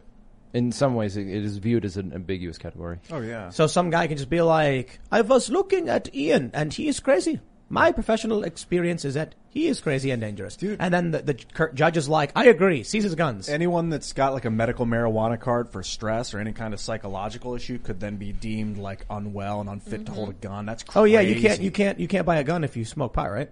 Well, you're not supposed to. So can and should are different questions. There is a question on the 4473 that asks, are you currently or are you consuming illegal substances? And and the 4473 is a federal document. And straight up, if you smoke pot, you can't buy a gun. So technically speaking, if you are committing a very big crime if you are currently consuming marijuana, not like smoking it at the gun shop. But, I mean, that's... No, but not technically, literally. You are the federal government literally says you are committing crime if you consume these things. Hunter Biden did it. Yep. Freaking crazy, man. Yeah, Schedule he gets 1 away with it. narcotic marijuana. That makes no sense. What the heck? Right. Yeah, there's a parallel that's kind of coming through in the world, and this is kind of begging the question. But there's the joke: who won the war on drugs? Weed won the war on drugs, right? It's kind of a humor. And how did weed win the war on drugs? Mass noncompliance. Yeah. Which you could also look at that in a sort of philosophical sense. It was self-reliance. Well, the government's not going to let me have my weed, so I'm going to get it myself. The government's not going to allow me to protect my family, so I'm going to figure it out myself. It's time to end the war on guns. Absolutely. Yeah. But how do you do it? And for us, we're doing it through culture. We're doing it through going out and doing things. We have our publications. And what do we get for it? We get pulled off of newsstands. Really? Yep. We've had our magazine, anything gun related has been pulled off of newsstands. No one talked about it. You didn't see a giant New York Times post. When Google bans Gundam Wing because it's got gun in the name, you know they really don't like guns. But how are we being self-reliant? Here's a good example. If you own a gun store, give us a call. We'll stock it in on your shelf, right? There you go. If you own a gun store, if you own an FFL, you can get a hold of us. You can get a hold of us through our website, and we have a program to stock our magazines, because we've got 4 different magazines. Concealment, which is urban, smaller firearms, all about safety, concealed carry, making sure you're doing things the right way, being good at it. And then you've got Recoil, which is the main magazine. This is sort of the big news gun industry things. Maybe it's someone came out with something really innovative, or there's an advocate. We did Maj Touré. We put in, cool dude. So he's Maj Touré is doing something great. There's Chris Cheng is doing something great with AAPI Go. So we have those 2 magazines. Then we have Off Grid, which is much more focused on skills, survival. And it has, and I think of it, the advantage that Off Grid has, it has a lot of things about doing, right? So it's not just about gear, because a lot of survival, a lot of the negativity that comes from survivalist groups or preppers is they're just about buying stuff. It's the classic, heavily unfit person with a bunch of stuff is not going to survive the apocalypse, right? Yeah. And then the last one we have is Carnivore, which is all about high-end field to table hunting. Meat consumption. Yep. So I loathe to think about what's going to happen to these cities in the event that there's like an actual shutdown. The water shuts off. People are going to start dying of dehydration. They'll be drinking blood in a day. Yeah, you'll have. I mean, historically speaking, you'll have a very short period of very, very ugly violence, and then you'll have a very long period of probable starvation. Oof. People fleeing like crazy in random directions. Well, and the solution is actually in itself. And I think the solution to this one is not just buying a bunch of stuff. It's actually community. The term community is thrown around a lot publicly right now. But, the antidote to this classic idea of a guy in a basement with a bunch of bullets and a bunch of food is that he's going to die alone. What is prison? It is living in a box for 30 years. It's taking your life away. Life is time. So real survival, when we're talking about things like this, is actually 100% based on community, social interaction with people who you actually trust, that you can have them to protect you from making mistakes that you would otherwise not know, right? So someone who knows water, someone who knows ecology, someone who knows, hey, don't eat those plants. That's a simple form of it. A more complicated one is you're desperate. We know each other. We take care of each other. We're not waiting for the government to come and save us. It's actually quite remarkable how people in cities mostly, but basically everybody is extremely detached from the basic requirements of survival. Yeah, Maslow's hierarchy of needs. Yeah. Right. It's not a ultimatum, but people, you take a person in the city and you put them in the woods, it's just not going to go well. Sure, because they have no reason to be adapted to the woods. If you live in an urban environment your whole life, you're never going to need to adapt the abilities to do that. It's a luxury. No, you will need to adapt the abilities. It's likely. At some point in your life, you will need to understand basic survival, even if you live in a city. It's just that in their immediate, they don't. That life has been kind to them to the extent that they've never been thrust in a situation like that? Sure, that's absolutely true.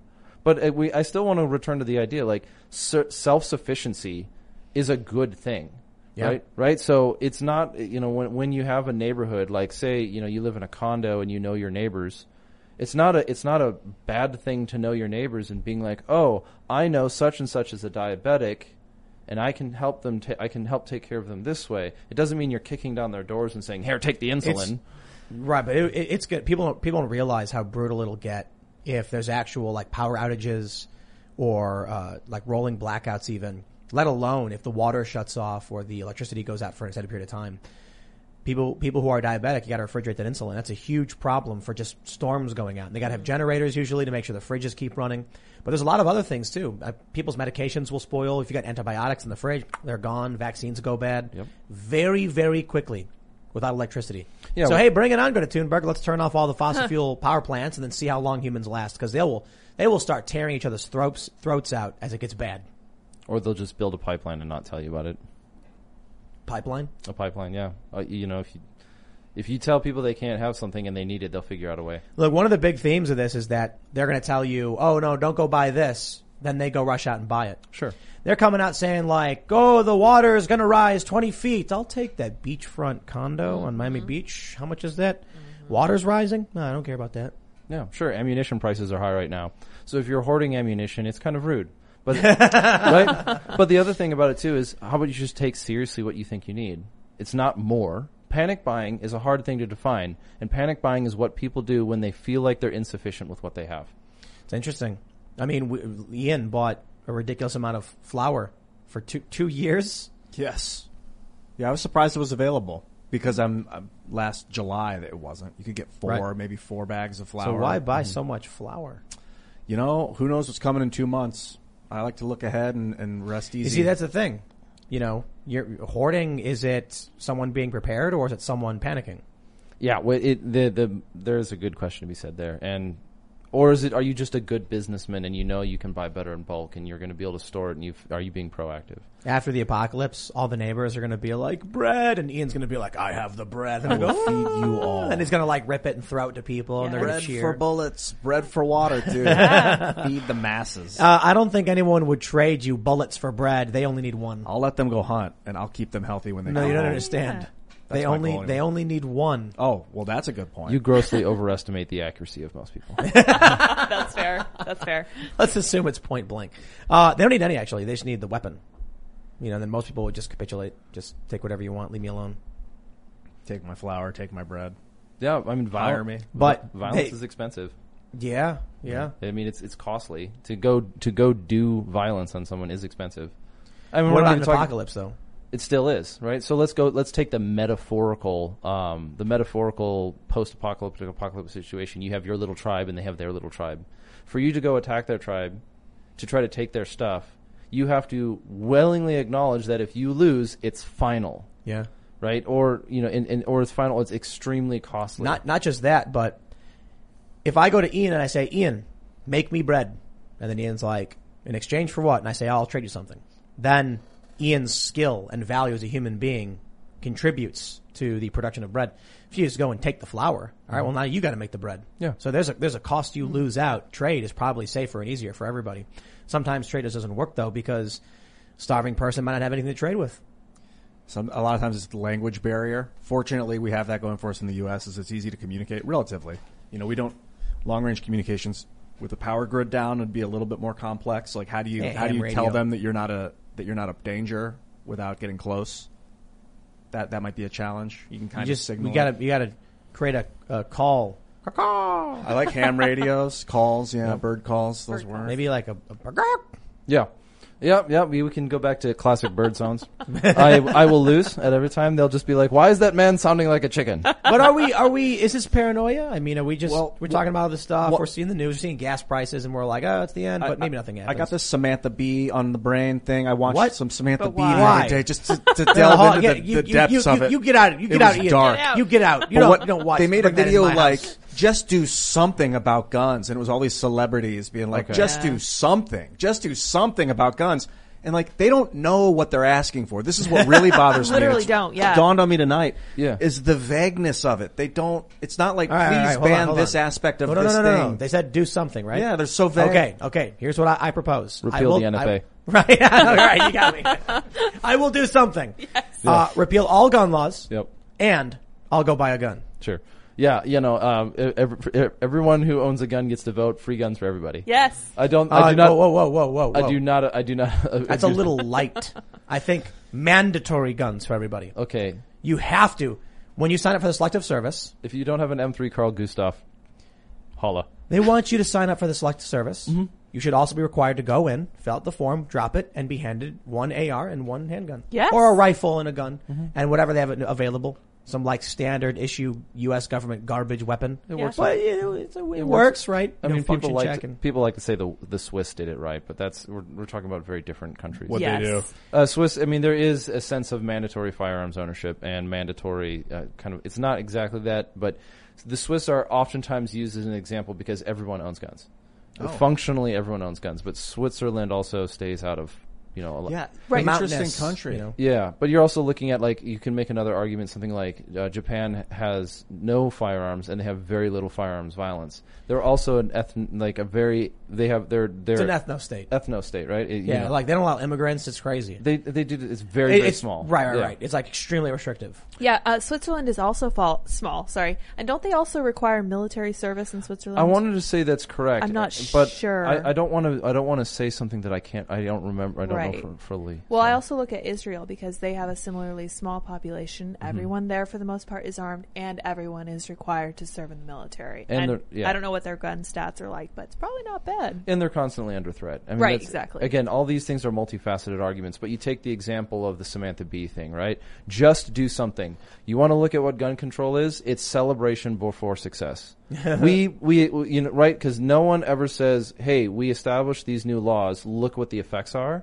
We say, just do something. Yay, we put this in place. Never heard from again. Here's what we need to focus on, right? Right now, when people complain about government and guns, it's about restrictions.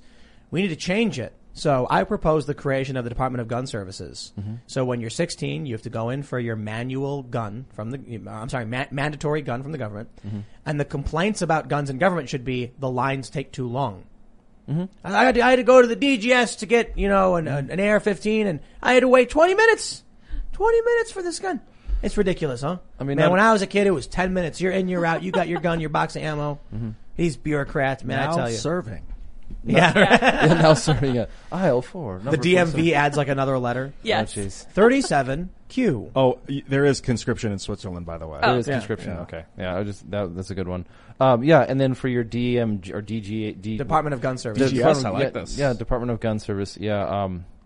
So not everyone knows how to use a manual. Not everyone knows how to use a stick shift. So now we have to just give them all automatics. Okay, round 2. Name something that's not boring. A laundry? Ooh, a book club. Computer solitaire, huh? Ah, sorry. We were looking for Chumba Casino.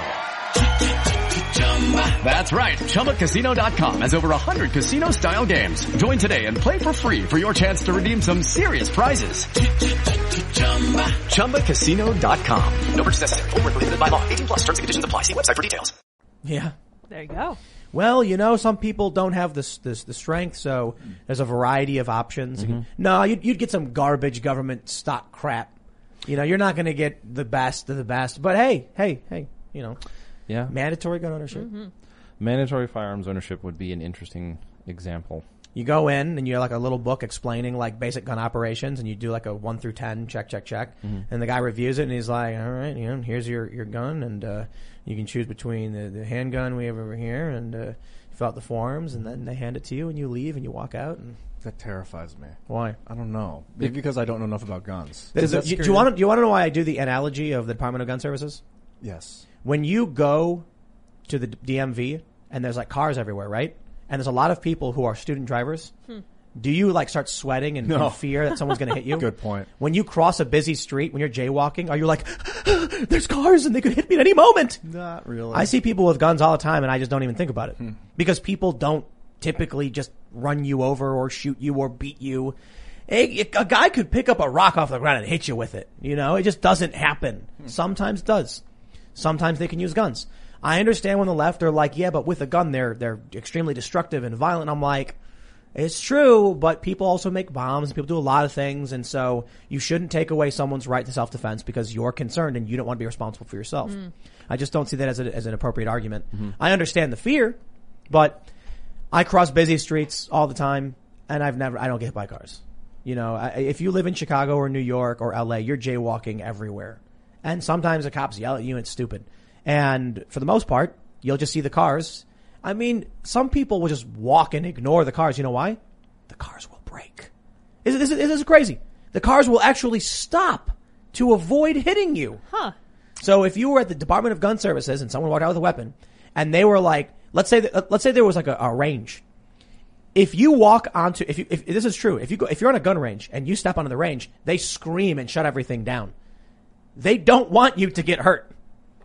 Or if you're at a range and you like turn around, you're pointing at someone will tackle you. Yes. Normal people are trying to be safe and don't want you to get hurt, whether it's a car or a gun or whatever. So gun services, they hand you the gun in like a locked box, and then you have to carry it home in a locked box. Why? I don't know. Not so you don't freak people out. What? When there's like 30 people in the I'm waiting not room. freaked out when I see a guy in a Hummer driving down the street. It's another bro. culture. You just got to get people comfortable Dude, with it one day at a time. I've crossed Archer Avenue on the south side of Chicago, and you got big trucks and tractor trailers or whatever, and it's like you just run across the street. I'm not like, That's oh no, wild, the though. guy's gonna hit me. Dude, people in my neighborhood, because we have the freight trains where you're always getting stuck by trains by Midway. It's annoying. The kids in my neighborhood would run alongside the train and jump on it. Oh, that's awesome. Could you imagine if there was a guy and he had he was like riding around on a car with a Gatling gun and you ran and jumped on his car and were like holding his gun? That'd be ridiculous. That'd be insane. And that's a problem.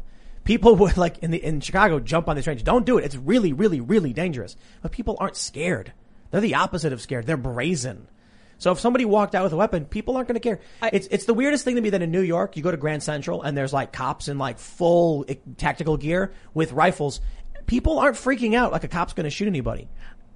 I think Ian has a point, because when cars were brand new, people were terrified of them. People were scared to go in them. People were scared to get hit by them. So maybe there should be like a transitory time where we're like accommodating people to everybody having a gun. And there was a time when they didn't have seat belts. They Exactly. didn't know. They were still learning the danger of it all. I don't know what the traffic laws were like in the beginning. Probably they didn't have traffic lights at first. Yeah, so obviously. in this ideal world where everyone is required to have a gun, it might require a little bit of adaptation. I think. All right, fine, whatever. But let's do super chats, my friends. If you have not Very done valued. this, smash that like button.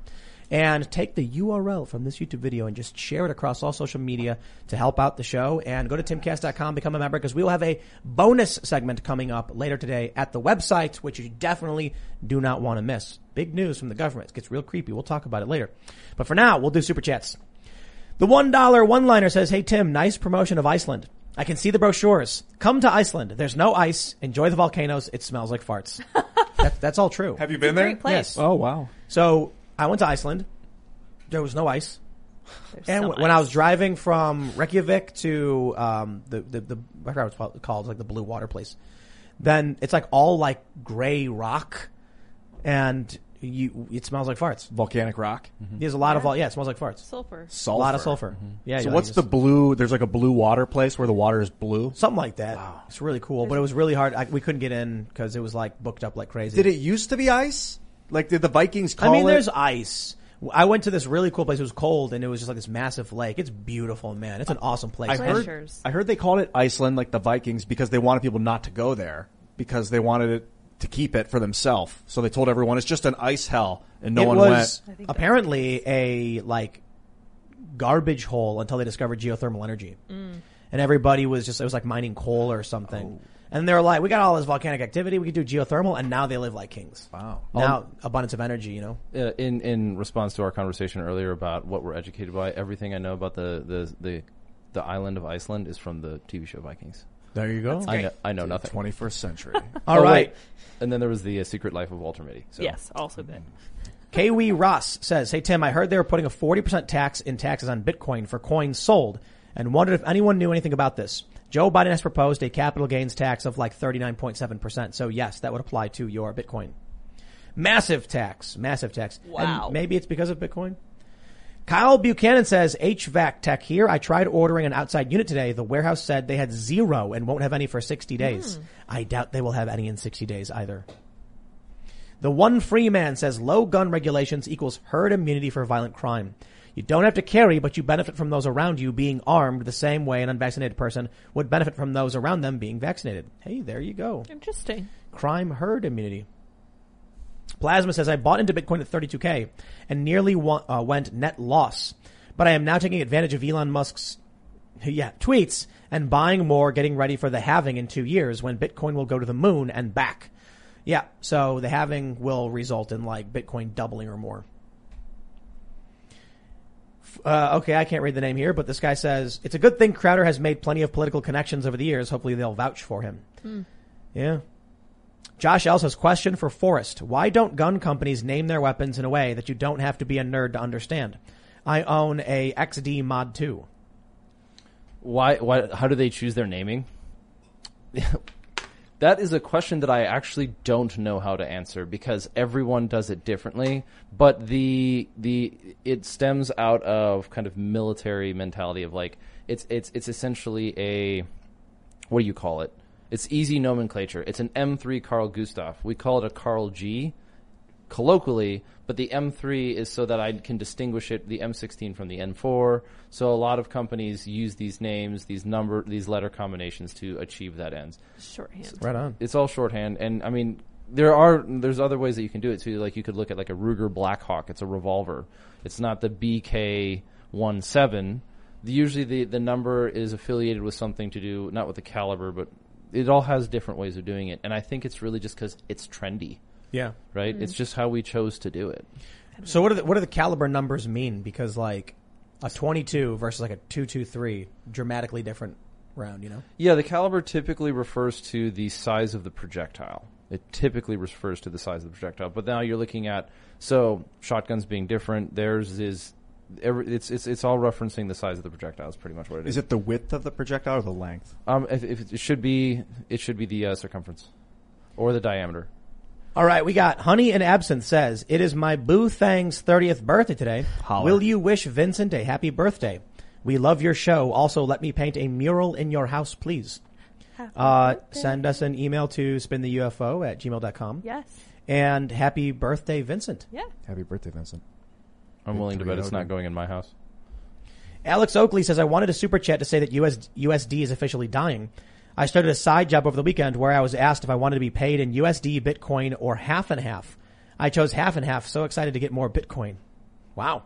That's not like excellent. the cream product. You chose Bitcoin, right? Please, God. Tell me you chose Bitcoin.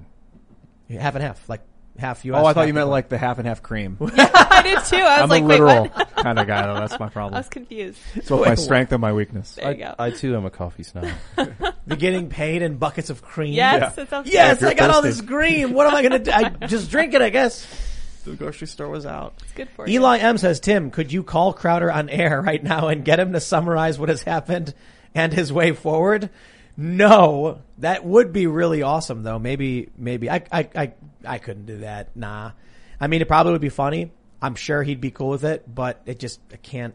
Could you imagine getting a call and like you're on the air and you're like, oh wait, what's going on? Wait, no, I'm Some not. people might just be like, no. Part of his strike is that he's not supposed to talk about it. Wouldn't you get in trouble? Right? No, I could interview him. Oh, cool. Yeah, we had Alex Jones on. Oh, He's that's banned. right. Yeah. Mm-hmm. But they still, Yeah. They'll be paying attention. If Steve quits. Jennifer Reap says, great show and guest as always, and got to shout out my alma mater, Sam Houston State, for winning the national championship yesterday. Eat 'em up, cats. Ooh. Hey, there you go. Congrats. Someone you may know says, hashtag free Crowder. There you go. Cy Coder says, Walmart is only allowing VAC employees not to wear masks. Well, I'm not VAC, and when I get back from break, I'm not wearing a mask. I might get fired. But they're going to get sued if they do. Hope I win. I mean, how do they tell if people are or aren't? I mean, I don't know how that even, I think they'll ignore you. I don't think they'll say anything. I don't know. Whatever. Hits Vape says, I work at Best Buy. They just announced today that if employees prove they've gotten the vaccine, you don't have to wear a mask. I've had the virus. Didn't do much at all to me. Now I feel forced to, so I can take off the mask. Yeah, well, talk to your doctor. Zanzibar says, I just joined Timcast.com. Now, where do I go to suggest Magnus Panvidya get a seat for a show? Pro-liberty and bottom unity advocate, what the boogaloo really is. Well, he just did. Carter Joe says, Tim, have Destiny on to discuss the infrastructure bill and voting bills, and he'd like talking about moral frameworks. Definitely, Destiny was an excellent guest. When Destiny was here, we actually hung out for like an hour just talking about politics, and he's a cool dude. Disagree with him. That's about it. But I disagree with a lot of people. So, I think there's too much like fear of the other. I think it was great to have him out here. Fun guy. I'm sure people don't like him for a lot of reasons though. Joshua Ryman says, what if what used to be a traffic stop that caught a kidnapper with someone in their trunk gets a pass by? Yeah, well, there's that too. Rilo says, civilian traffic brigade. Don't you dare show support for Trump or appear at all conservative. You're going to get bombarded with tickets and the state will come after you. You see, there you go. Brown Bear says, Tim, when are you going to have Shoe on Head on your show? When she accepts the invitation and decides to come on the show. Dolly Lance says, how can you continuously assume that the unarmed civilian won't be violent themselves? That's a good point. Unarmed civilian traffic guy might be like, I got a gun. Yeah, how's that work? Is it a cop? Because a cop, we were trying to figure that out earlier. Like a cop is a civilian according to the military. No. This new policy is like you in a car. What the heck? Yeah. It's a contradiction of terms though, because are you hired by the state? Who are you hired by? Right. Not what an authority outside do you have? group. They give you a little yellow light to stick on top of your car? Yeah. No. The codification, the codification of law has a purpose, and it's so that we have rules by which we understand what we do and don't do. It's not the greatest tragedy in the American concept of law is that we have turned law into a way to make citizens into servants instead of realizing that the purpose of law is to limit the government. It is to limit one group of citizens from violating the rights of another group of citizens.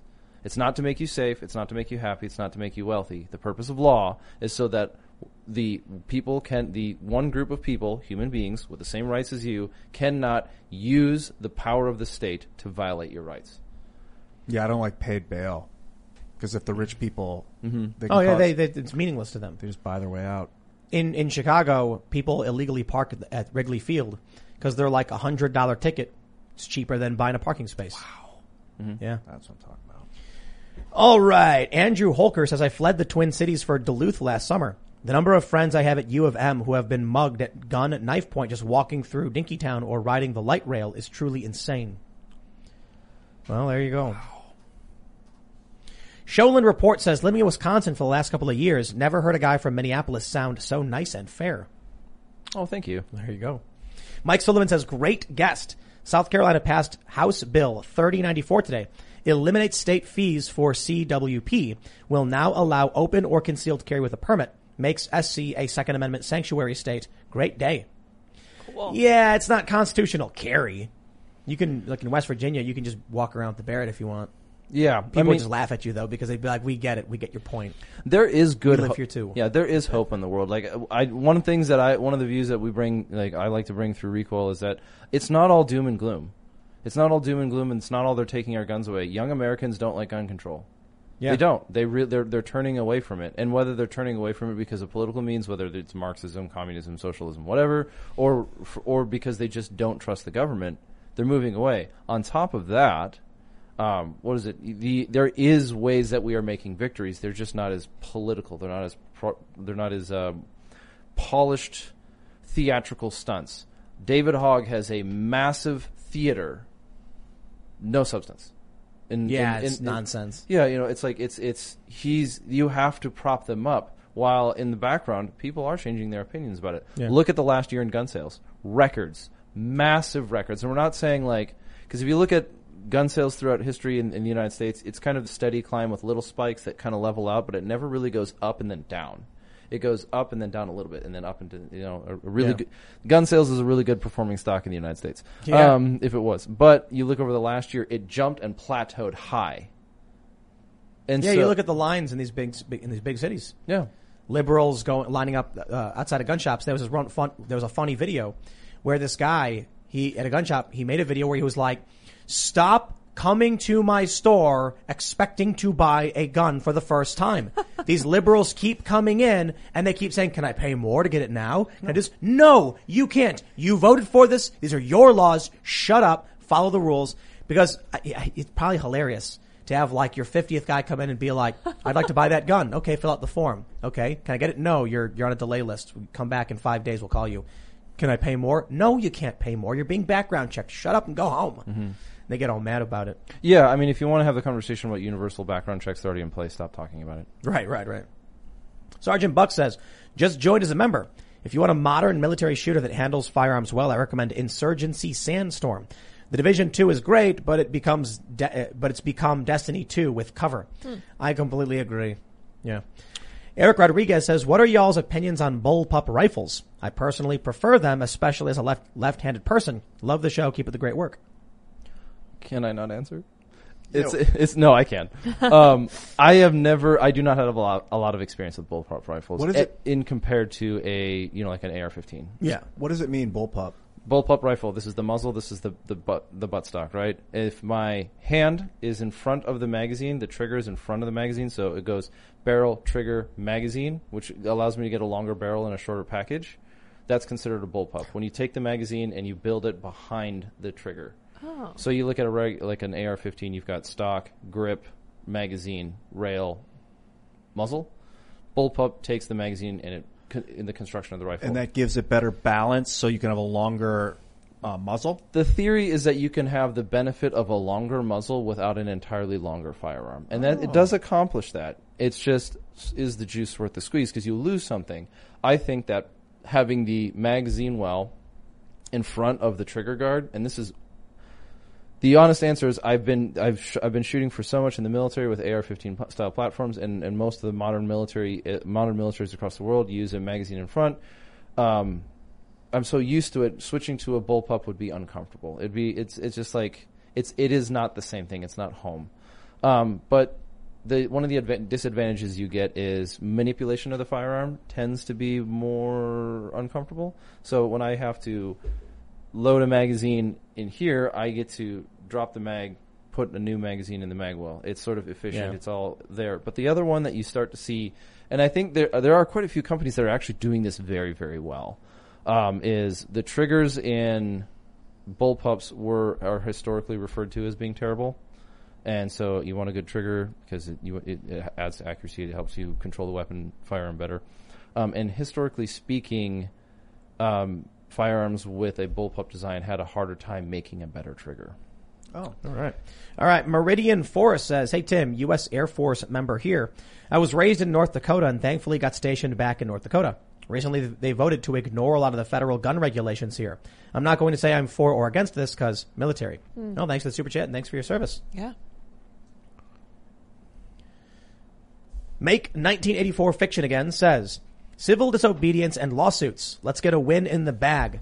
I got kicked off a job in the authoritarian state of Massachusetts for not wearing a mask outside laving pavers on blacktop in 80-degree weather with no one near me. Wow. Jeez. That's a great name. Yeah. I was thinking that same thing. I have read that book, and it's creepy. It's incredible. Yeah. Read 1984 if you haven't read that. Yeah. I got that t-shirt. Yep. Tom, I think it says Tom, says, second time super chat. I feel stupid. I accidentally just sent you $10. Haha, here's another 10. I'm here in Washington State. Zero gas shortage, but I just paid $3.59 a gallon to fill up, what's it, Subby? Subi. The Subi. Subi. The Subi. Gas is getting expensive. I heard it was like $9 in some places. Oh my gosh. Yeah. I couldn't confirm it. Yeah, I've just been seeing posts. I don't know for sure. People are saying in California. Yeah, in some areas it was absolutely skyrocketing. Rafe Purnell says, please post video of Ian's GF bread recipe. I need it. GF, gluten-free? Your girlfriend's bread recipe? Yeah. Yeah, she's hot. That was quick. Quick shout out. I love it. I'd have to make a gluten-free recipe maybe with almond flour, but I've noticed the wheat flour really handles the yeast and the sugar in a special way. I mix them together sometimes, do like a light gluten with like an almond flour. If it's GF flour, bread recipe, I haven't done a gluten-free one in a while. Ian's got a good bread. I'm down to experiment. It's all about getting that rise. Kyle Lipka says, Crowder calls it Mug Club. You should call us the Beanie Bros. You know, we did have a conversation about like making membership name something, and I was like, there's going to come a point where we have many more shows and people will just be like, what is that? Imagine going to like Disney Plus and it's called like the Mickey face. Be like, be a Mickey mouse. Club. Yeah, that was join a thing. join the Mouseketeers. You'd be like, no, I guess no, no, nah. With the Lucky Land Slots, you can get lucky just about anywhere. This is your captain speaking. We've got clear runway and the weather's fine, but we're just going to circle up here a while and get lucky. No, nothing like that. It's just these cash prizes add up quick. So I suggest you sit back, keep your tray table upright, and start getting lucky. Play for free at LuckyLandSlots.com. Are you feeling lucky? No purchase necessary. Void where prohibited by law. 18+ terms and conditions apply. See website for details. All right. Ace 2020 Boyd says, YouTube is crazy. They can put strikes on Crowder, but allow naked yoga videos with full frontal, no blurs. Also won't let me send this with the full words, right? Huh. Dude, there's really messed up videos. There's videos where a guy does like, what's in my butt challenge. They show it. Whoa. Yep. They show it. Yeah. They actually show his butt? Well, cringe. They don't show like, they show it from a perspective where it's like, you can tell what they're doing. They say what they're doing. So Crowder actually had a segment where they actually show some of the highly objectionable material that you can find on YouTube. And I don't think YouTube liked that very much. No. But I mean, they should have said thank you. You know, I don't have to hire somebody to police my own. Yep. But Don Jet says cicadas contain high levels of mercury. I don't think eating a bunch of them is wise. Shout out to Ian from Cuyahoga Falls, Monroe Falls Avenue. Dude, what's up? You ever go to Monroe Falls Lake and take a dip? That's where I used to get shaved ice, right over there. Oh, cool. Yeah. I have no idea what you just said. Oh, that's my hometown. Shout out to my homies, Cuyahoga Falls, Ohio. What's up? Ashley Hayes says, KY masks end June 11th. Look into Andrew Cooper Ryder of Brood in Lexington. Took the fight to Andy Bashir. His weekly protests, built his own CC processing service after being banned from Stripe and PayPal. He is leading Project Uncancelable in KY. Interesting. Cool. Jelly Bean says, hey Tim, fellow Illinois citizen here. I'm from the suburbs, however, Orland Park area, Oak Forest to be exact. I work in Joliet, New Lenox area, and I paid $3.17 a gallon. I thought Illinois wasn't one of the states affected by the pipeline issues. Maybe the pipeline issues, there's more to the story than they're telling us. But I know all of those areas very well. I used to skate in a lot of them. Dane Shell says the left is doing what libertarians couldn't, and that's break down the system enough for a new generation to have a clean slate. The Great Reset, but doing it with bad fuel. Unscalable ideologies. I mean, to a certain degree, but they're like kneecapping the police and then replacing them with woke police. So it's not going to get better. It's just getting worse. Are those woke police disarmed? No, they're armed. Okay, so yeah, that's pretty terrifying. Yeah. That's not good. Kev says, first super chat ever. What good is a functioning pipeline if the billing software has been encrypted and you can't bill your customers? They paid the ransom within 3 hours, according to Nuverse reports. So they weren't dealing with that. Amazing. No idea. Nicholas Nasty says the purpose of the Second Amendment is to guarantee that the people have any necessary implement to overthrow a tyrannical government, zero limitations. This is only partially true. I'm not a fan of when people are like, it's to overthrow tyrannical government. No, it was literally to defend yourself, period. Tyrannical government or invading force or lunatic criminal. A free state requires a well-regulated militia. Therefore, the right of the people to keep and bear arms shall not be infringed. People need to understand there were no police back then. It was all local militia. When there was like a robbery, people would round up the boys and then they would be like, hey, get the militia. Yeah, the Second Amendment is a poem to the people to remind them that they are free, and it is a prohibition against the state. Yep. Marco says, I have a question for Forrest mainly. With all the critical race theory and other agendas in the Army being pushed, would you still join the Rangers? Love the show. Oof, that is a good question. You're going to have a small challenge between two decisions. One of them I can answer for you. If you're going to join the Rangers, absolutely. If you're interested in joining the military right now, you have to go Special Operations, Ranger Battalion, Navy SEALs, Special Forces, MARSOC. It's going to, trust me, the military is all moving in that direction. The global war on terror is known as the rise of the Special Operations. So if you're thinking about joining the military and you haven't looked at Special Operations, absolutely. What's MARSOC? MARSOC would be this Marine version of Special Operations. Their contribution. So, all right. Second one, looking at critical race theory in the military. If you believe that you have the moral integrity to resist the push of critical race theory, yes, but that has to be a very serious and personal question. If you think that you're going, or yeah, does that answer the question? Yeah, I guess. It is a very serious question. Take it seriously. Why are you joining the military? Is it out of patriotism? Is it out of duty? Those are easy answers to say on paper, but when you actually have to live them out. All right. Ossery says, great guest. We vets and country boys will be the ones to survive when the energy hits the fan. Dude, you guys are constantly hyping Ian's bread, and I'm yearning for a road trip, and I'm not even a big bread eater. So we are currently building out, as part of the new website, an auction feature, which is going to allow us to do a 2-tiered ticket system for the house. So we want to do Friday night events every Friday. 10 tickets, first come, first serve, and then probably 10, maybe more tickets that are top auction based. This way you have the people who are like spamming the refresh button, because we only have certain capacity. It's not like we have that much space.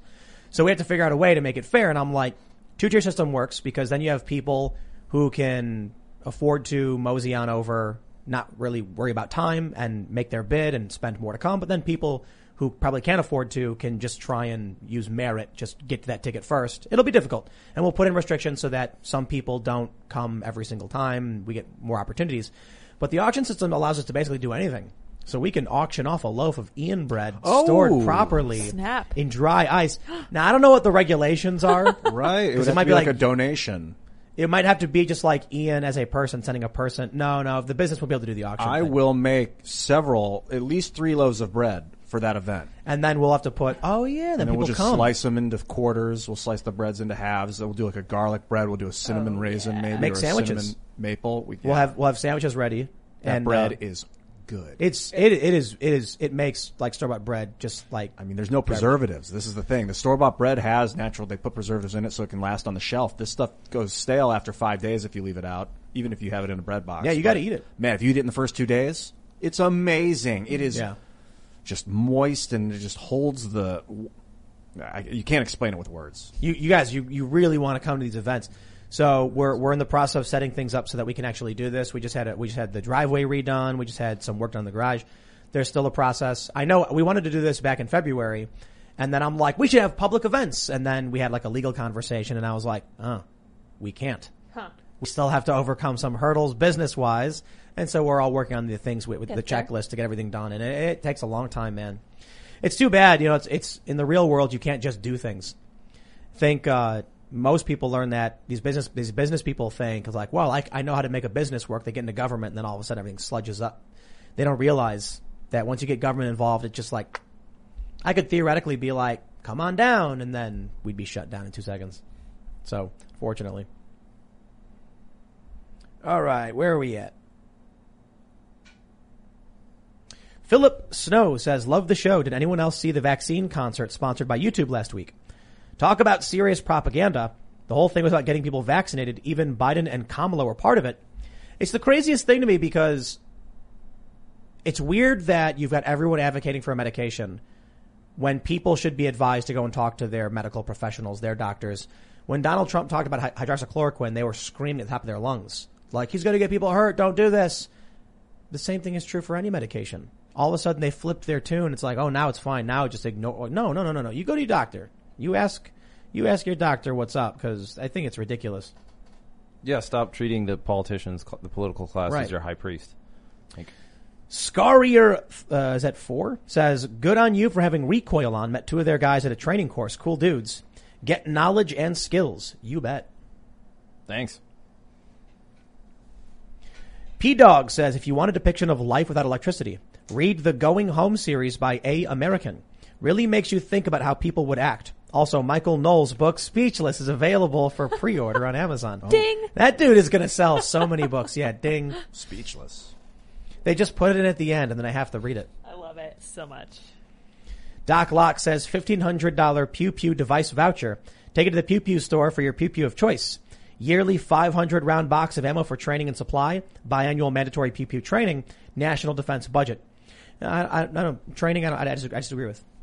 Don't ever put the state in charge of training. Yeah, exactly. When you go to the DMV, maybe if you're going to get a gun from the government, you've got to do a general firing test, like a driving test. Exactly. Like you walk up and you have your handgun and you have your AR, and they do like some basic range or whatever, some low range, 7 yards and maybe like 21 for the rifle, and then they test you, and if you are good enough, they're like, you pass. Have a nice day. So you'll have to load the gun. They'll watch you load it. Just make sure you know how. You'll have to turn the safety off. Make sure you know how, and then you'll have to hit the target. Yeah, make sure you know. I mean, how. that's all. They already make you do that in Minnesota for concealed carry or a permit to carry. So you go to the DGS, and instead of like a driving test, you fill out a little piece of paper, and They call you into the range, and then you do a function test, fire, and then. So there'd be Thank you, sir. Have a nice immediate failures, like a rolling stop. If you don't stop completely at a stop sign, that's an automatic failure. Yeah, but you can take the test again. Yeah. So then you're like, okay. So it'd be pretty easy to do. Yeah, I mean, it does sound like a good idea so long as it's mandatory that the state give out firearms, but Right. or like proving it over there. I just don't want the state telling me what I can and cannot do when the state can't figure out, everything else. I think if they're going to give you something, a test isn't a big deal because you always have the choice to go buy one your own. Sure. So if it's like you want your free gun from the government, you go to, there's a range there. You got to, What's the test to get on welfare? You have to go to the Department of Health and Human Services, and then they ask you a series of questions That you can lie about. Well, I mean, you can lie about a lot, whatever you want. I mean, if you want to break the law, you can break the law. So sure, yeah. But if you're going to be getting free stuff, I'm just saying piracy is in fashion. Yeah. All right, let's see. Justin Heasley says, Tim and Forrest, why is the requirement of a firearm training class not necessarily supported by Pro 2A personalities? Yeah, I can answer that one. It's because we don't want the state to tell us what is the requirement. So if you're going to come and take a class, or if you're going to go get your concealed carry, absolutely, that's the bare minimum. So, but you should be pursuing becoming better at something. You should be pursuing taking other classes. Texas requires. But I do not, because who determines what the test is? Yeah. Sure. In order to get a gun, you have to sit through 8 hours of critical race theory. Yep. Or, I think it's reasonable that people have a training course, that they pass a training course in order to get a firearm. Don't you agree? And they say, yes. Okay. Now, to pass the course, we're going to give you a 9mm, we're going to give you a Glock, and you got to hit the center of the target at 100 yards. I can't do that. You get one round. Yeah, I can't do that right now. I mean, I can. So it's like, okay, well, if you can't do it, you shouldn't have a gun. Yeah, it can be used as a prohibition, right? So a common thing that's said in the that's used in a kind of a trendy conversation that people say right now is like, the history of gun control is rooted in racism. I think this is a bad argument. I get the point, but I think it's a bad argument because the origins of the American version of gun control was originally intended to target certain ethnic minorities. The problem wasn't only that it was targeting ethnic minorities, but it actually was also disarming a population. The problem is the disarmament. So the application of one group of people making up a list of rules that you have to meet in order to be like them is wrong. It is fundamentally tyranny to support gun control. All right. We got Andrew J. Gregory says, Tim, saw your blog where you guys were playing music. I'm from MD and would love to jam with you guys. I've played drums on and off since I was 16, 30-year-old now. Send us an email. All right. We'll just do a couple more. Let's see. Jonathan Duger says, did time in KAF. If Minneapolis is anything like that, leaving is a good choice. Army leads the way. Thank you. Hot Dog 400 says, Tim, you bring up a good point. Get rid of police, bring back local militia. I'm pretty sure the left would agree with that because, well, they probably would because they're lying. But one of the arguments is that community policing. You have cops from outside towns and areas coming in and enforcing the law and not caring about the community. And it's like, okay, local militia. Yeah. Right. Don't make the Marxist mistake of an argument of a good assessment of the problem means that you're going to have an excellent solution.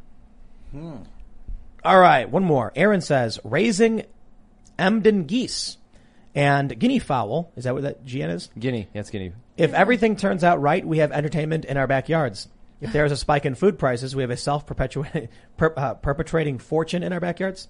There you go. They're also alarm dogs. Yeah. Loud. Guinea hens? Yeah. They're not very intelligent. No. The chickens, man. Wow. It's hilarious watching these things. They love music. I've seen it. Yeah, you were singing to them? Yeah, they came over and sat down one by one and then just chilled in front of me and watched. I've watched when I was a kid, we had a dog, and our dog actually called the guinea hens from the neighbor's farm into our property and then ate them. Whoa! Oh my gosh! Across the highway, yeah. Wow! It would sit there. It was the weirdest thing. Called them? It would sit way out in the field and it'd make noise. You could see it barking and making this noise. And then you'd see this guinea hen walk across and what the just eat him? heck? It just well, that dog was really, really smart. That's weird. After Ian said that, I went out with the guitar and I jammed, and Vanessa walked over and sat down and just like hung out and watched me jam. Yeah, Cows do that too. she's gonna have a character arc. Yeah, I like Vanessa. So I was wrong. She's not mean. Vanessa's a chicken. Yeah, I was. Yes, Vanessa's chicken. I said the other day that she was like being mean. No, I was incorrect. What's she doing? No, she was just, I think I mistook her demands for food to be bullying. Oh. So when she would come up and follow me around and stuff, I thought she was like getting ready to, turns out she just wanted more stink bugs. All right. Yeah. Vanessa. And then, she's very nice. We hung out, petted her. Lead the way. My friends, if you have not already, make sure you smash the like button, and you can follow this show on Facebook, facebook.com/TimcastIRL, where we will leverage the network to, if you could share the videos, get more people to go over to timcast.com, so it's greatly appreciated. We're also on Instagram at TimcastIRL. This show is live Monday through Friday at 8 p.m., so of course we're back tomorrow. And did you want to shout anything out for us? Your social media? So like I said, my personal social media is Foxrow Official with an underscore in there. It's really annoying, but it's a pretty casual page. But the bigger thing and the more important thing is follow Recoil Magazine on Instagram. And then if you actually want to, best way to get our magazine is actually to subscribe.